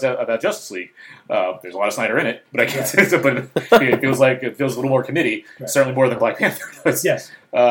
What else? I think the score and the music. I dug what Ludwig Göransson. He's been with Coogler since Creed and Fruitvale. Yeah, I like the kind of African vibes mixed with the grandness of MCU. Yeah. The car chase, like some chants and the car chase beats. The car chase scene in particular. It's doing or even like the casino stuff. When it's moving up and it's like shooting around against the Denai Guerrero, she's flipping around the staff. Yeah. It has the chanting starts going on. Yeah. It's really cool. But when you get to moments in the car chase, it actually reminded me of Reloaded. Matrix Reloaded. There's where it's really techno-y, but when they do slow-mo, it just gets into like standard hero music type stuff. And it does that here, where it stops like the drum beats and it just goes like it's better. It's clearly not as good as that, but it does. It's a neat mix. That's what I'm saying. I like that, and also you get some. I mean, the Kendrick Lamar's produced soundtrack. You get the whole thing separate from the movie. You get some of the tracks. You get the Weekend one in there. You get the All Stars one at the end. You get a couple laced here and there. But no, I did you guys like the music? I definitely like the score and soundtrack of the movie. I mean, it just fit the perfect tone. So yeah, I was down with it. Yeah, I remember you were questionable about Ragnarok, which seemed odd to me because I love the synth of that movie. I mean, I like the birthday song. Have you seen it again? I haven't seen it again. But I saw the deleted scene, and I was like, they shouldn't have deleted this. I haven't watched it. I'm just waiting for the Blu-ray. So okay, apparently it's on the Blu-ray. So they do that a lot. They release all the stuff. It's like I don't want to watch the blooper reel. I don't watch it. It was just one cut scene, and I was like, this is a really funny cut scene. I can see why you deleted it because it just is superfluous. Okay. But it certainly fits Taika Waititi and the ridiculousness that he would put in a movie. Right. Anyway, anything else on Black Panther we can talk about? We've been go see it. A while. Go see it. I think we've covered a lot of things. Okay, well, when should people see this movie? Immediately. Yeah, you should go see it in the theater. I want to see it in IMAX. I want to see it. Oh wow, you're giving this an IMAX rating because they have the expanded scope of it. Like, so I want to see the whole the highest rating we have. Well, great. We'll really like Black Panther. Yeah. All right. Well, let's move on then. Let's get to feedback. Feedback. This is where we go over some various questions and answers on our Facebook page, facebook.com/outnowpodcast, where you, the listener, answered the many questions that we asked, and then you guys, crazy enough, gave us questions that we can answer as well. So, let's start this one off here. What's your favorite film set in Africa? And Marcus, of course, you can feel free to chime in as well. Justin writes Shaka Zulu and District 9. Mark Hoban writes Casablanca. Adam writes The Constant Gardener. I'm a huge fan of that film. Mm-hmm. Dennis writes Raiders of the Lost Ark and ditto for District 9. Good Egypt. Yeah. Philip writes The Ghost in the Darkness. That's the Val Kilmer and Michael Douglas lion joints. Yeah. lion joints. Yeah. And then Chris writes District 9 and Beast of No Nation. Nobody said Chappie.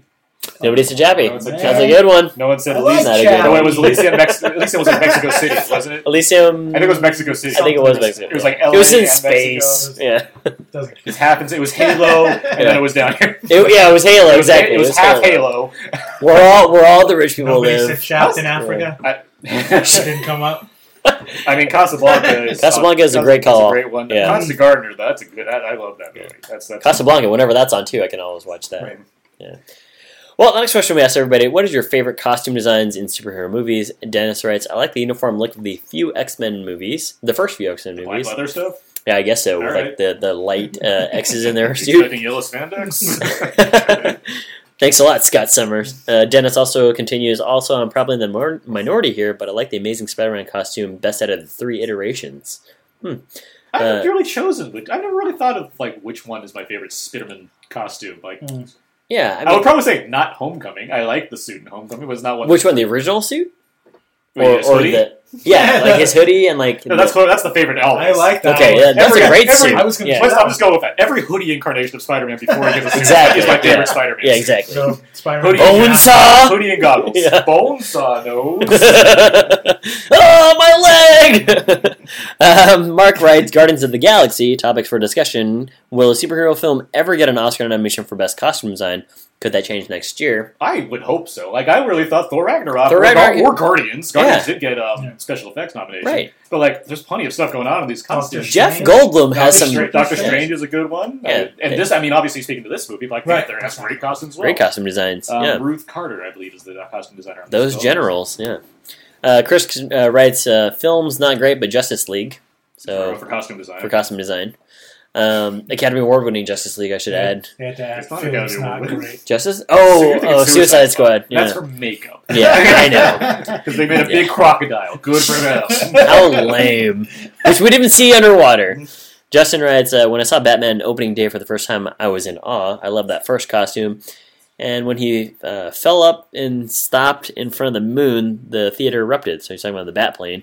It was pretty cool to see that. Also, Star Wars has some pretty costume designs over the years. George writes, Batman Returns. Philip has X-Men First Class. The First Class costumes are because they're all retro. Those are like the original, like, yeah. yeah. They got the yellow spandex. Which is pretty cool. Yeah. I mean, yeah, I like the Batman costumes. Always, are always The Burton ones? Or just all, in general? Yeah, in general, I just Okay. like Batman. Yeah. I like Rocketeer is a cool one. Rocketeer Rocketeer cool. is a sweet costume. He's got Yeah. a fighter jacket. And He's got like the horn, that hood right, ornament, yeah. helmet and everything. I mean, you never know when he's going to run out of gasoline for his propeller. Anyway. Our next question is, what supervillain has the strongest backstory? And apparently every listener was like, I'm going to use a GIF, and they all responded the same way. So For whatever reason, it didn't show up on our page, though. yeah, so, okay, Jason writes, GIFs. Mr. Freeze. He also added Two-Face. Wait, is he Mr. Freezing Arnold or Mr. Freezing Batman cartoon? It's the Batman Okay. the animated Alright, series. okay. Why not Arnold?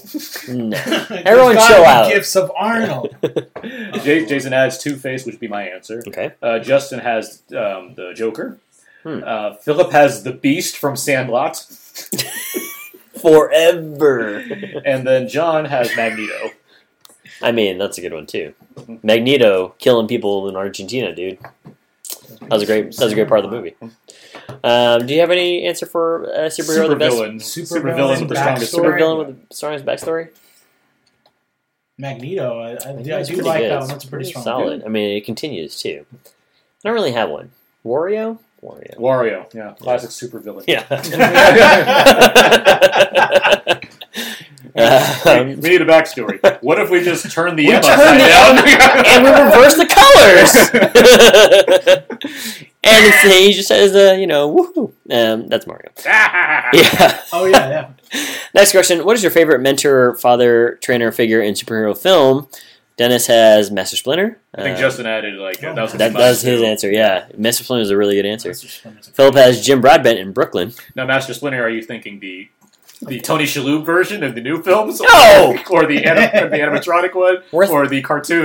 We're thinking the 80s cartoon and the early first 1 and 2 I'd movies. say the 1990 Turtles movie is my preferred Splinter. I mean, he knows that Raphael's got a temper in that movie, and he's like, my son. But in the Tony Shalhoub he puts his version, hand on his head. He's offering pizza from Pizza Hut, the thing that all New Yorkers eat when they go to Pizza Hut. Jack Jeeves should lose another head. Next question. What are some key changes from the comics and superhero films that you were a big fan of? Jason has Jarvis being changed to an AI in the Iron Man films. Yeah, he was a butler in the comics originally. Dennis has the bat nipples. That's some comedy right there. Philip has making Heimdall Idris Elba was awesome because it's Idris Elba. I think that's just a casting choice, isn't it? But it's still a change from the comics. It's traditionally a white Norse god character. Okay. That, the few people were like, oh, that can't change because Yeah. He's Norse. Yeah. Any changes you can think of from comics where you're like, oh, that's actually a good change? I would. I don't mind that the guy from The Walking Dead is doing it. He's a little smaller than the comic. Okay. He's a little smaller than Punisher. But, you know. Not really that I can think about the top of my head. I'm trying to think of ones that like. There's none that I really dislike because I'm not that like whatever. It's a cinematic interpretation. Do what you need to do. I used to complain more about the Spider-Man films and them being organic web shooters. And like I like that he created web shooters for one thing. I like the creation, and of also web just the shooters, nature too. of where they're being. It doesn't make any sense. Yeah. If you have orifices in your body, that's where webs are going to come out of, guys. I'm sorry. It's weird. They're going to grow in your hand. Yeah. All right, next question. Favorite gadgets or technology in a superhero film? George writes George of the Jungle. George Lantern's ring. George writes Green Lantern's ring. That's a good answer. Yeah, it is. Okay. Justin writes, always loved everything Batman had. Where does he get all those wonderful toys? But Iron Man tech is also pretty awesome. That's true. Philip writes Doctor Who's sonic screwdriver. I've never known what that does. I've never seen that show on the regular, so I don't really know what it does. I've seen one episode. It makes things happen. Does it? Oh, okay. I mean, is it a weapon too? Like it kills people? I'm speaking out of turn with the Doctor Who fans, but it's kind of an everything device. I'm not going to say it does everything, but it kind of has a universal appeal. Harry Potter's wand? There you go. If you want to. Yeah. Superhero film, he's a superhero. I said gadgets and technology. I mean, I'd say Sword of Gryffindor might be a little bit cooler, though. He shows up whenever you need it. The sorting hat, guys. Gryffindor! I've also got to say like a stupid rhyme in front of it too. Oh, the apples smell like cherries more. What house are you in? Gryffindor. Stop this. Okay. Don't encourage. Just saying words. Hey, that was pretty good. Thank you. That's gonna get stuck in my head. Apples s'more. Let's continue with the last Live Out Now show. The last question that we asked everybody: what was your favorite one-on-one fight in a superhero film? Justin has Superman versus Batman. The dirty bathroom. Okay. Martha. Brian has Daredevil versus Elektra in the park. Oh. That's your friend. Let's spice this up. What's the last one? And Philip has Hulk versus Thor in the Avengers. Okay. Why not Hulk versus Thor in Ragnarok? That's a fun one. Because the one in Avengers is cool, where he's thrown like on the helicarrier. That's true. He's like trying to get the hammer. The hammer thing happens. And it's the first time. Anyway. Not a boring retread that nobody came to that movie to see.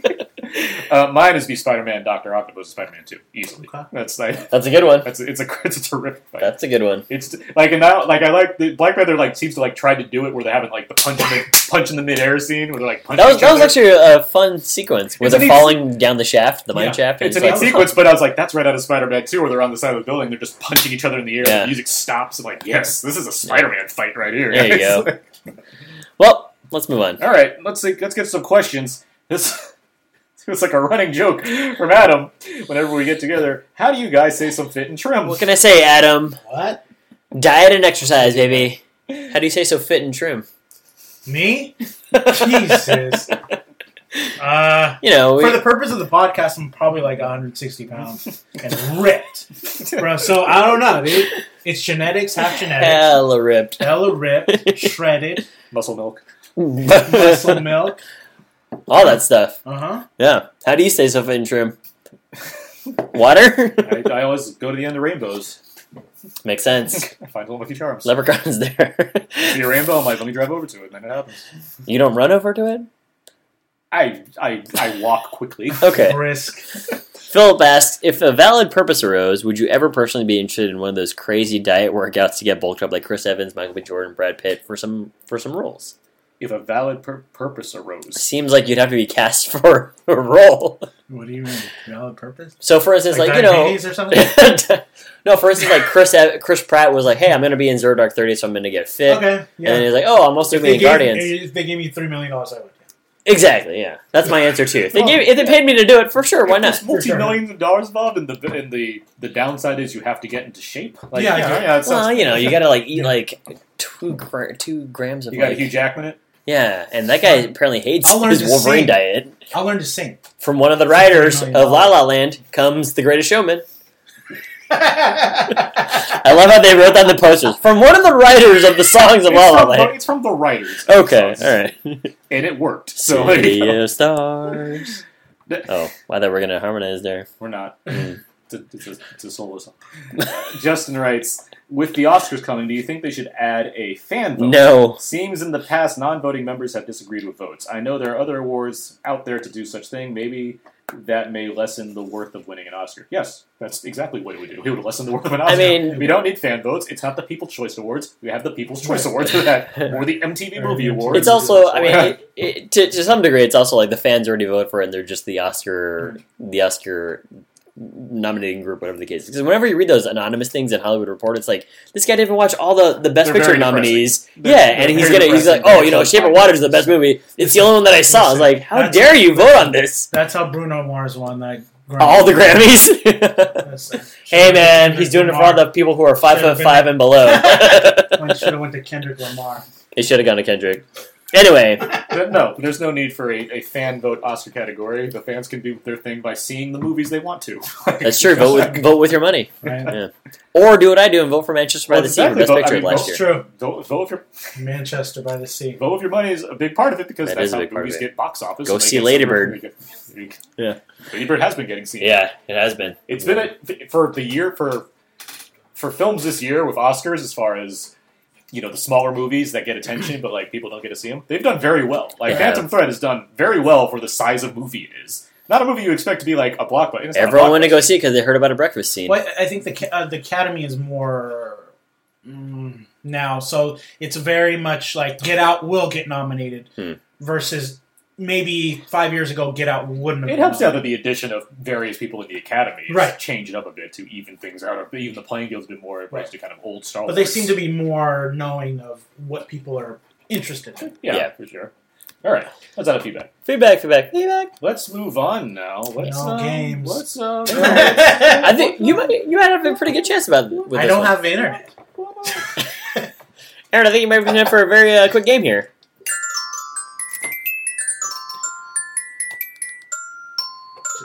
He's really playing. Little did you know, Kendrick Lamar sampled Aaron here. I figured it. Yeah. I've never seen that done live. He brought it out. Yeah, he brought the... You've seen it done live. Was that a xylophone? He brought the xylophone out. Brought it out. It's a free app. It's hard to pack in a bag. He brought it out. Multiple colors. Customs always says, hey, by the way, what is this? Anyway. Hey, do you have a game for us? I've got a game for you guys. It's the IMDb game where I'm going to name an actor and you guys try and guess the top 4 movies or TV shows that are in their IMDb description page. Okay. Person who gets the most right will get that point for that actor. Is it me versus Aaron? It is you versus Aaron. Shit. It's still random because IMDb is weird as far as what sits on their list is So this is like those top 4. The top 4, yeah. And nobody really knows how they're actually figured out. It's a weird metric, so it's not foolproof here. Yeah, so I'm going to name an actor from Black Panther, and then we'll start with Marcus here. Marcus, what are the top 4 movies you think are for Andy Serkis? It's got to be... War for the Planet of the Apes. Okay. It's most recent. Planet of the Apes. Rise? No, never mind. Let me take it back. Full titles, please. Let me take it back. Okay. We got War. I'm going to say... Lord of the Rings. Return of the King. Okay. Lord of the Rings to Two Towers. Okay. And Planet of the Apes. I don't know. Still Ape. Still Ape. Still Ape. Rise or Dawn? Dawn. Okay, gotcha. And Aaron? Did I get it right? We'll find out. Oh, yeah. I'll say Dawn, War, Return of the King, and that first Hobbit movie. Oh man. Jeez. Oh man. The first Hobbit movie. Okay, so the great news is... They sing for 3 hours and the movie starts? Yeah. I think that's the subtitle. I like that one. Yeah. War for the Planet of the Apes is on there. Or? Return of the King is on there. Mm-hmm. Dawn is on there. Alright. You guys are evenly matched here now. Rise is on there. Rise is on there also. and you guys did not get that. So I I get that one. I thought the Hobbit might take over on that one. Abe gets that one. Forrest Whitaker. Aaron? Forrest Whitaker. If you got all of these, I'd be really impressed. Rogue One. Okay. Crime Game. Okay. It's not going to be Ghost Dog, as much as I want it to be Ghost Dog. That's what I was going to say. Ghost Dog. I don't think it's going to be Ghost. You can say it. I don't know. I'm going to say Ghost Maybe Dog. it is. I guess Black Panther. Okay. One more. Last King of Scotland. Okay. And Marcus? Okay, so I'll start off with Last King of Scotland. Okay. Ghost Dog. Rogue One. Okay. And I guess I gotta put the Crying Game in there. Why do you gotta? Because it's one of his big movies. I'll do it. Yeah. Okay. Rogue One is there. Okay. Last King of Scotland is there. Yeah. Oscar. Crying Game is not in there. Okay. Instead, they have Lee Daniels the butler. Lee Daniels the butler. Come on. And the last one they have is Battlefield Earth. Oh. You know, I'm not shocked. I'm not shocked. So I get that one too. I didn't think Battlefield Earth. Who thinks Battlefield Earth? Next one here, Angela Bassett. Oh. This one's kind of an interesting one. I gotta guess. Who's going first? Marcus. I'm gonna guess. Do they just have movies up there? These are just movies, yes. You're saying those just movies? Yeah. No, I was gonna say American There could be some Horror TV Story. in there, yeah. Yeah, no, these are just movies. Oh, jeez, what the hell is Angela Bassett? It's gonna be like 1990s. Oh, shut up. Could be. Let's see. You got this. I really don't. I have no clue. I'm going to give you a hint here. No. Okay. Oh, jeez. You can pass. And then you could take second after Aaron. I got some ideas. Running low on them. Yeah. I got some ideas. Go ahead, yeah. Aaron? I'll throw What's Love Got to Do with it. Okay. Okay. Yeah. I don't think Chirac will be in there. Are you saying Chirac? I'm not saying Chirac. Okay. I don't think it would be in there. What else? I'll say Black Panther. Black Panther? Black Okay. I should have said Black Panther. You should have. What the hell? Come on. American Two more. Malcolm X. Malcolm X. Is there some other Spike one? I'll just say Chirac. Chirac. Take too much time. And Marcus? I'll put Black Panther in there. Black Panther. Just gotta keep moving, man. Malcolm X can't. I don't think Malcolm X. I'll pass. Okay, alright. So, Aaron, you win that one because What's Love Got to Do with It is in there. Nice. Nobody else got anything right. Strange Days. Oh, Strange Days. Olympus Has Fallen, where she gets impaled by, a helicopter rotor. And Contact.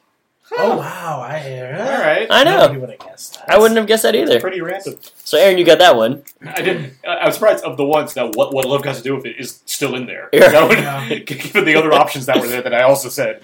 Okay, here we go. Daniel Kaluuya. Okay, Get Out. Okay. And these are only movies? These are only movies. Well, I mean, I am giving you I'm trimming it down by saying yes, only movies, but IMDb does do TV shows as well. But in this case, yes. That's not helpful at all. He's asking. No, it's not like a... no TV shows. Okay, no TV shows. Alright, I don't really know him for that much. Get Out. I said Get Out. Mm-hmm. I'll put Black Panther in there. Okay. I gotta pass. So you got 2 out of the 4. Okay. Get Out, Black Panther. So it's not Black Mirror, apparently. Or Skins. Or Skins, huh? There's something else that I saw there, too. I'm trying to think of what that is. I know. All you need is one more to win. I know. Kaluuya. Daniel Kaluuya. What is this thing? When you guys hear it, you're going to be like, God fucking damn it. Maybe. Are you done? You finished or you done? I don't want to take too much time. Keep going. What is it? So you guys are tied. It's Get Out and Black Panther on there. Sicario. There it is. It's the partner. FBI agent, yeah. One's partner. And the last one is Johnny English Reborn. What? Okay. I remember skinning that. Like what was it? Yeah, all right. Next one here. Martin Freeman. Okay. Aaron. Which Hobbit movie? Or is it all of them? Is it only movies? It's only movies. I'll give you that. Okay. The Enchanted Forest. Okay. Let's do. I'll say Battle of Five Armies. Okay. I'm surprised that you actually know the sub. Well, when push comes to shove, and the thing that's as challenging as games, I need to make sure I get the right titles in there. Okay, that's correct. I mean, the title is correct. Civil War. Okay.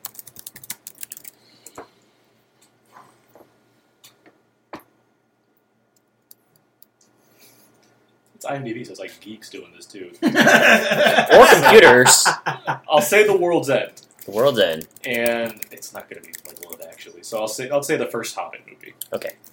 What's the first one Hobbit movie? I know An Unexpected Journey. Unexpected Journey. I'm Okay.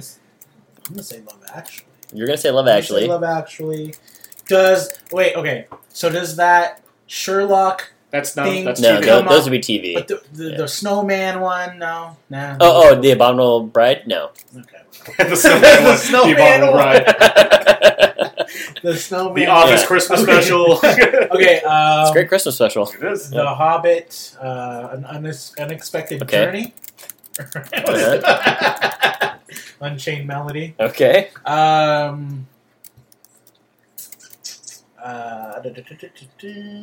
Civil War. Civil War. Freeman. And I think that's all I got. Marcus. What? How dare you? Okay. What I hit. Battle of Five Armies is on there. What? Battle of Five Armies is on there? Unexpected Journey is on there. Nice. Desolation of Smaug is also on there. Smoke! And Black Panther! I thought Civil War would win it out still. So in this case, you actually do get the point on this one, Aaron. Yep. Damn. Two more here. Michael B. Jordan. Okay. It's Marcus first. Marcus. Okay, I got Fruitvale Station. Okay. Oh, jeez, he did Is it all movies? terrible one with... Are any TV? Because you said this. No. Shut up about the TV. Oh no, what's that one where he was with the guy from... That thing with the stuff. The thing with the stuff. Oh no. The High School Musical kid. Oh yeah, that one. No, Yeah. I don't even know what it's called though. All three of those guys have gone on to do really good things. Okay, Black Panther. Get On Up. Get On Up? Michael B. Jordan? Oh, I'm Jordan. thinking of Chaz. Yeah. Sorry. Michael B. Jordan. Creed. That one. One more. Or you could pass. Where's Wallace? That'd be great if The Wire was on here. Yeah. Hey, no, pass. All right, he's got three. Creed easily. Creed. I guess I'll say Chronicle. Okay. That's That's not the one you were thinking of. No, that's not the one I was thinking You're of. thinking That Awkward Moment. That awkward moment. Which I still don't think is going to be on there, so I'll say Black Panther, and then I'll hope it's Fruitvale Station. Okay. So the great news is you guys are tied on this one. You got 3 for 3? Because, well, those the 3 out of 4. So you guys have Creed, you guys have Fruitvale Station, Black Panther. So you got the Kuglers. Fantastic Four!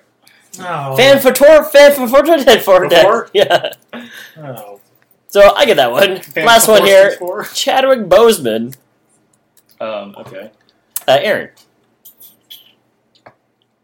Black Panther. Civil War. 42. I guess I'll go Get On Up. Okay. And Marcus. Black Panther, Get On Up, 42, and... Wait, Black Panther... 42. 42. Get on up.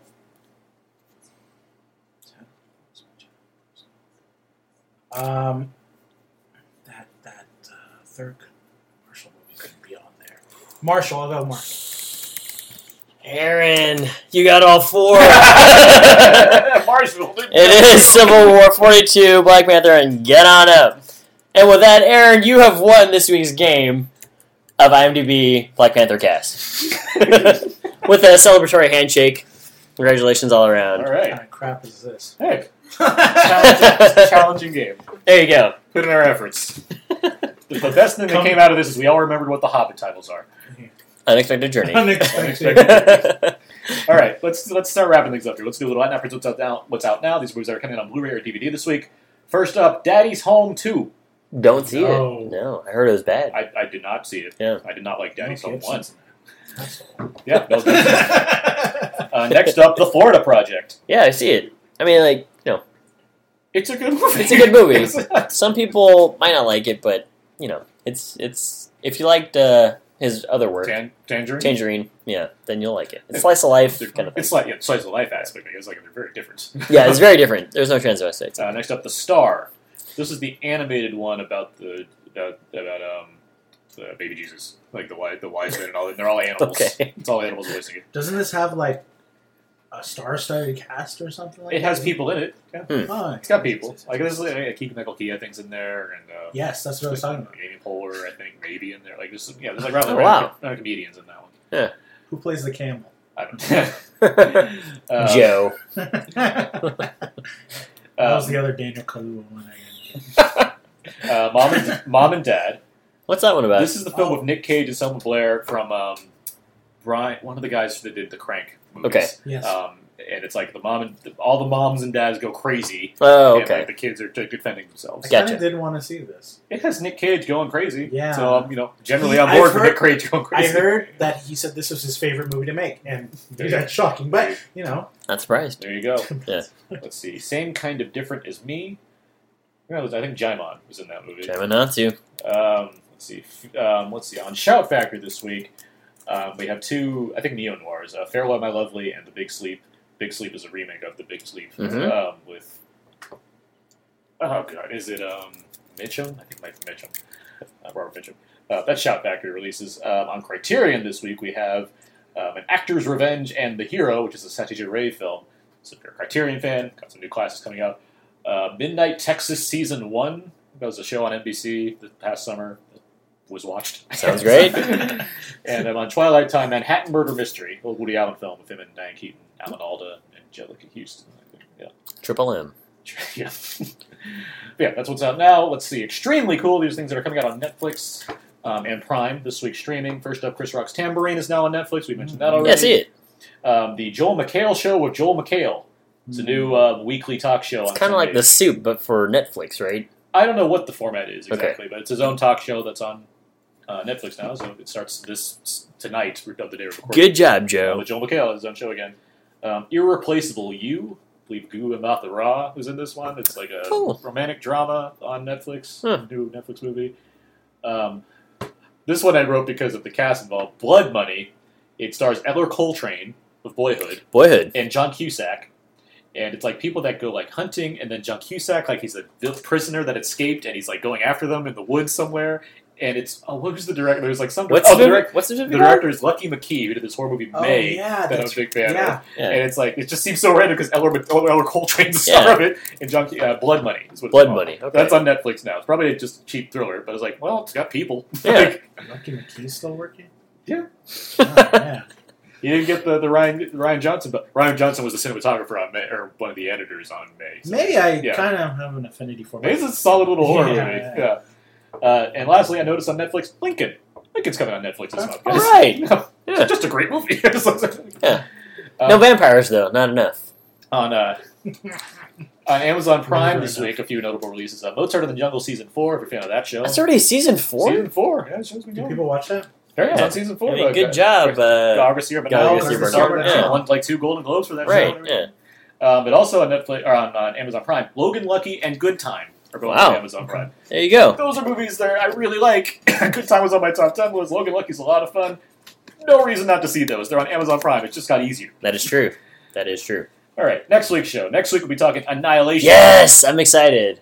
Because of what Aaron said about how people thought that it was like too smart for them. It was like, why? Why would you be? There's a famous test audience screening where it was too complex, apparently. Yeah, So it's like, no. Yeah, Annihilation will be the film that we talk next week. Excited. Last thing we do here, what should people go and see in theaters right now, and what do you plan to see next? Marcus, what should people see in theaters right now? Come on, Black Panther. Okay. Yeah. Black Panther. IMAX. Is Annihilation out? Yeah, it's a wide release next week. Yeah, I'm seeing it, man. Boom. I'm seeing it. Abe? If you can't get a ticket to go see Black Panther, go see Lady Bird. And then, definitely going to see Annihilation next. Yeah, Black Panther. Phantom Thread. I keep thinking about Phantom Thread quite a bit. I think about the soundtrack and score all the time. I feel like every time I think about it, I feel like I underrated it. Like it should have been higher on my list. Yeah. Like every time I get close, I'm like, you can sew anything into the lining of a garment. That's when people walk away from me. Like, I'm going to go to the next BART car now, sir. Annihilation is the film that I'm seeing next. I'm looking forward to Annihilation quite a bit. Same. Yeah. But if you want to go see Black Panther again, you can do it. Yeah, for sure. With all that said, guys, that's going to do it for this week's episode of Out Now with Aaron and Abe. You can find more of my work at thecodeofzeke.com. All my reviews pop up there. You can also find me on Twitter at AaronsPS4. Abe? You can find more fun stuff over my Instagram, OakleyDokley, and Twitter.com/WalrusMoose. #LetitiaWright, marry me. And Markus Robinson. Where can people find more of your work online? Follow me on Twitter at Movies Marcus, and I'm going to actually start writing today. Back up writing. So, all right. Follow me on for the paper on blog. Okay, my blog at Movies Marcus. Great. You can find all the other episodes about Now with Aaron and Abe over on Out Now. You can find all the other episodes about Now with Aaron and Abe over on iTunes as well as on Audio Boom. You can also listen to our old episodes over at HHWD, SoundCloud, and Podomatic. Feel free to email us at outnowpodcast@gmail.com. Or you can write on our Facebook wall, facebook.com/outnowpodcast, or twitter.com/outnowpodcast. And if you liked Black Panther and agree with what we were saying or have any other thoughts, doesn't matter. Just send us that gif of Chadwick Boseman going boom over at outnowpodcast.tumblr.com. Does he do that? Yeah. Okay.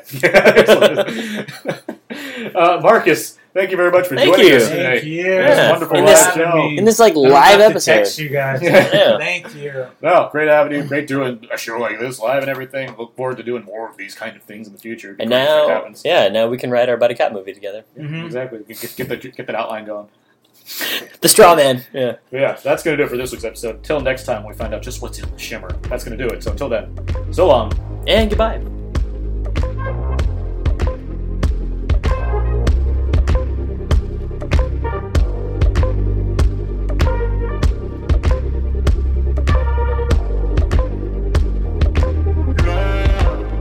Let's talk about love.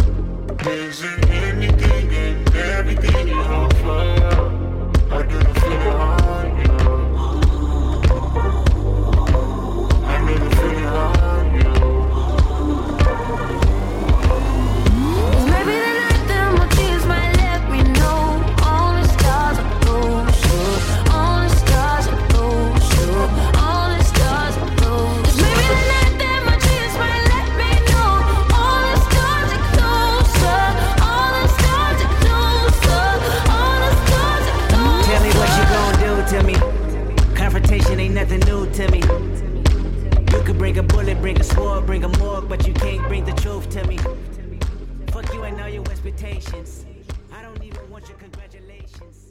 I recognize your false confidence. This will play some of the trailer for Black Panther. All these guys are leaving the caravan. Ruff, ruff, ruff, ruff, ruff. Flashlights. Pan up. Shit, it's Black Panther! Woo! Step in the spotlight! Woo! Step in the spotlight! Woo! Wow. This is my kingdom! I have that music. Whatever Killmonger says. That's the intro. You're using that intro. I'm gonna rebuild this world in my vision. I'm gonna burn it all. There you go. He's Kylo Ren. I'm gonna burn it all. And then awesome Black Panther sequence with the sparks. February. It's good.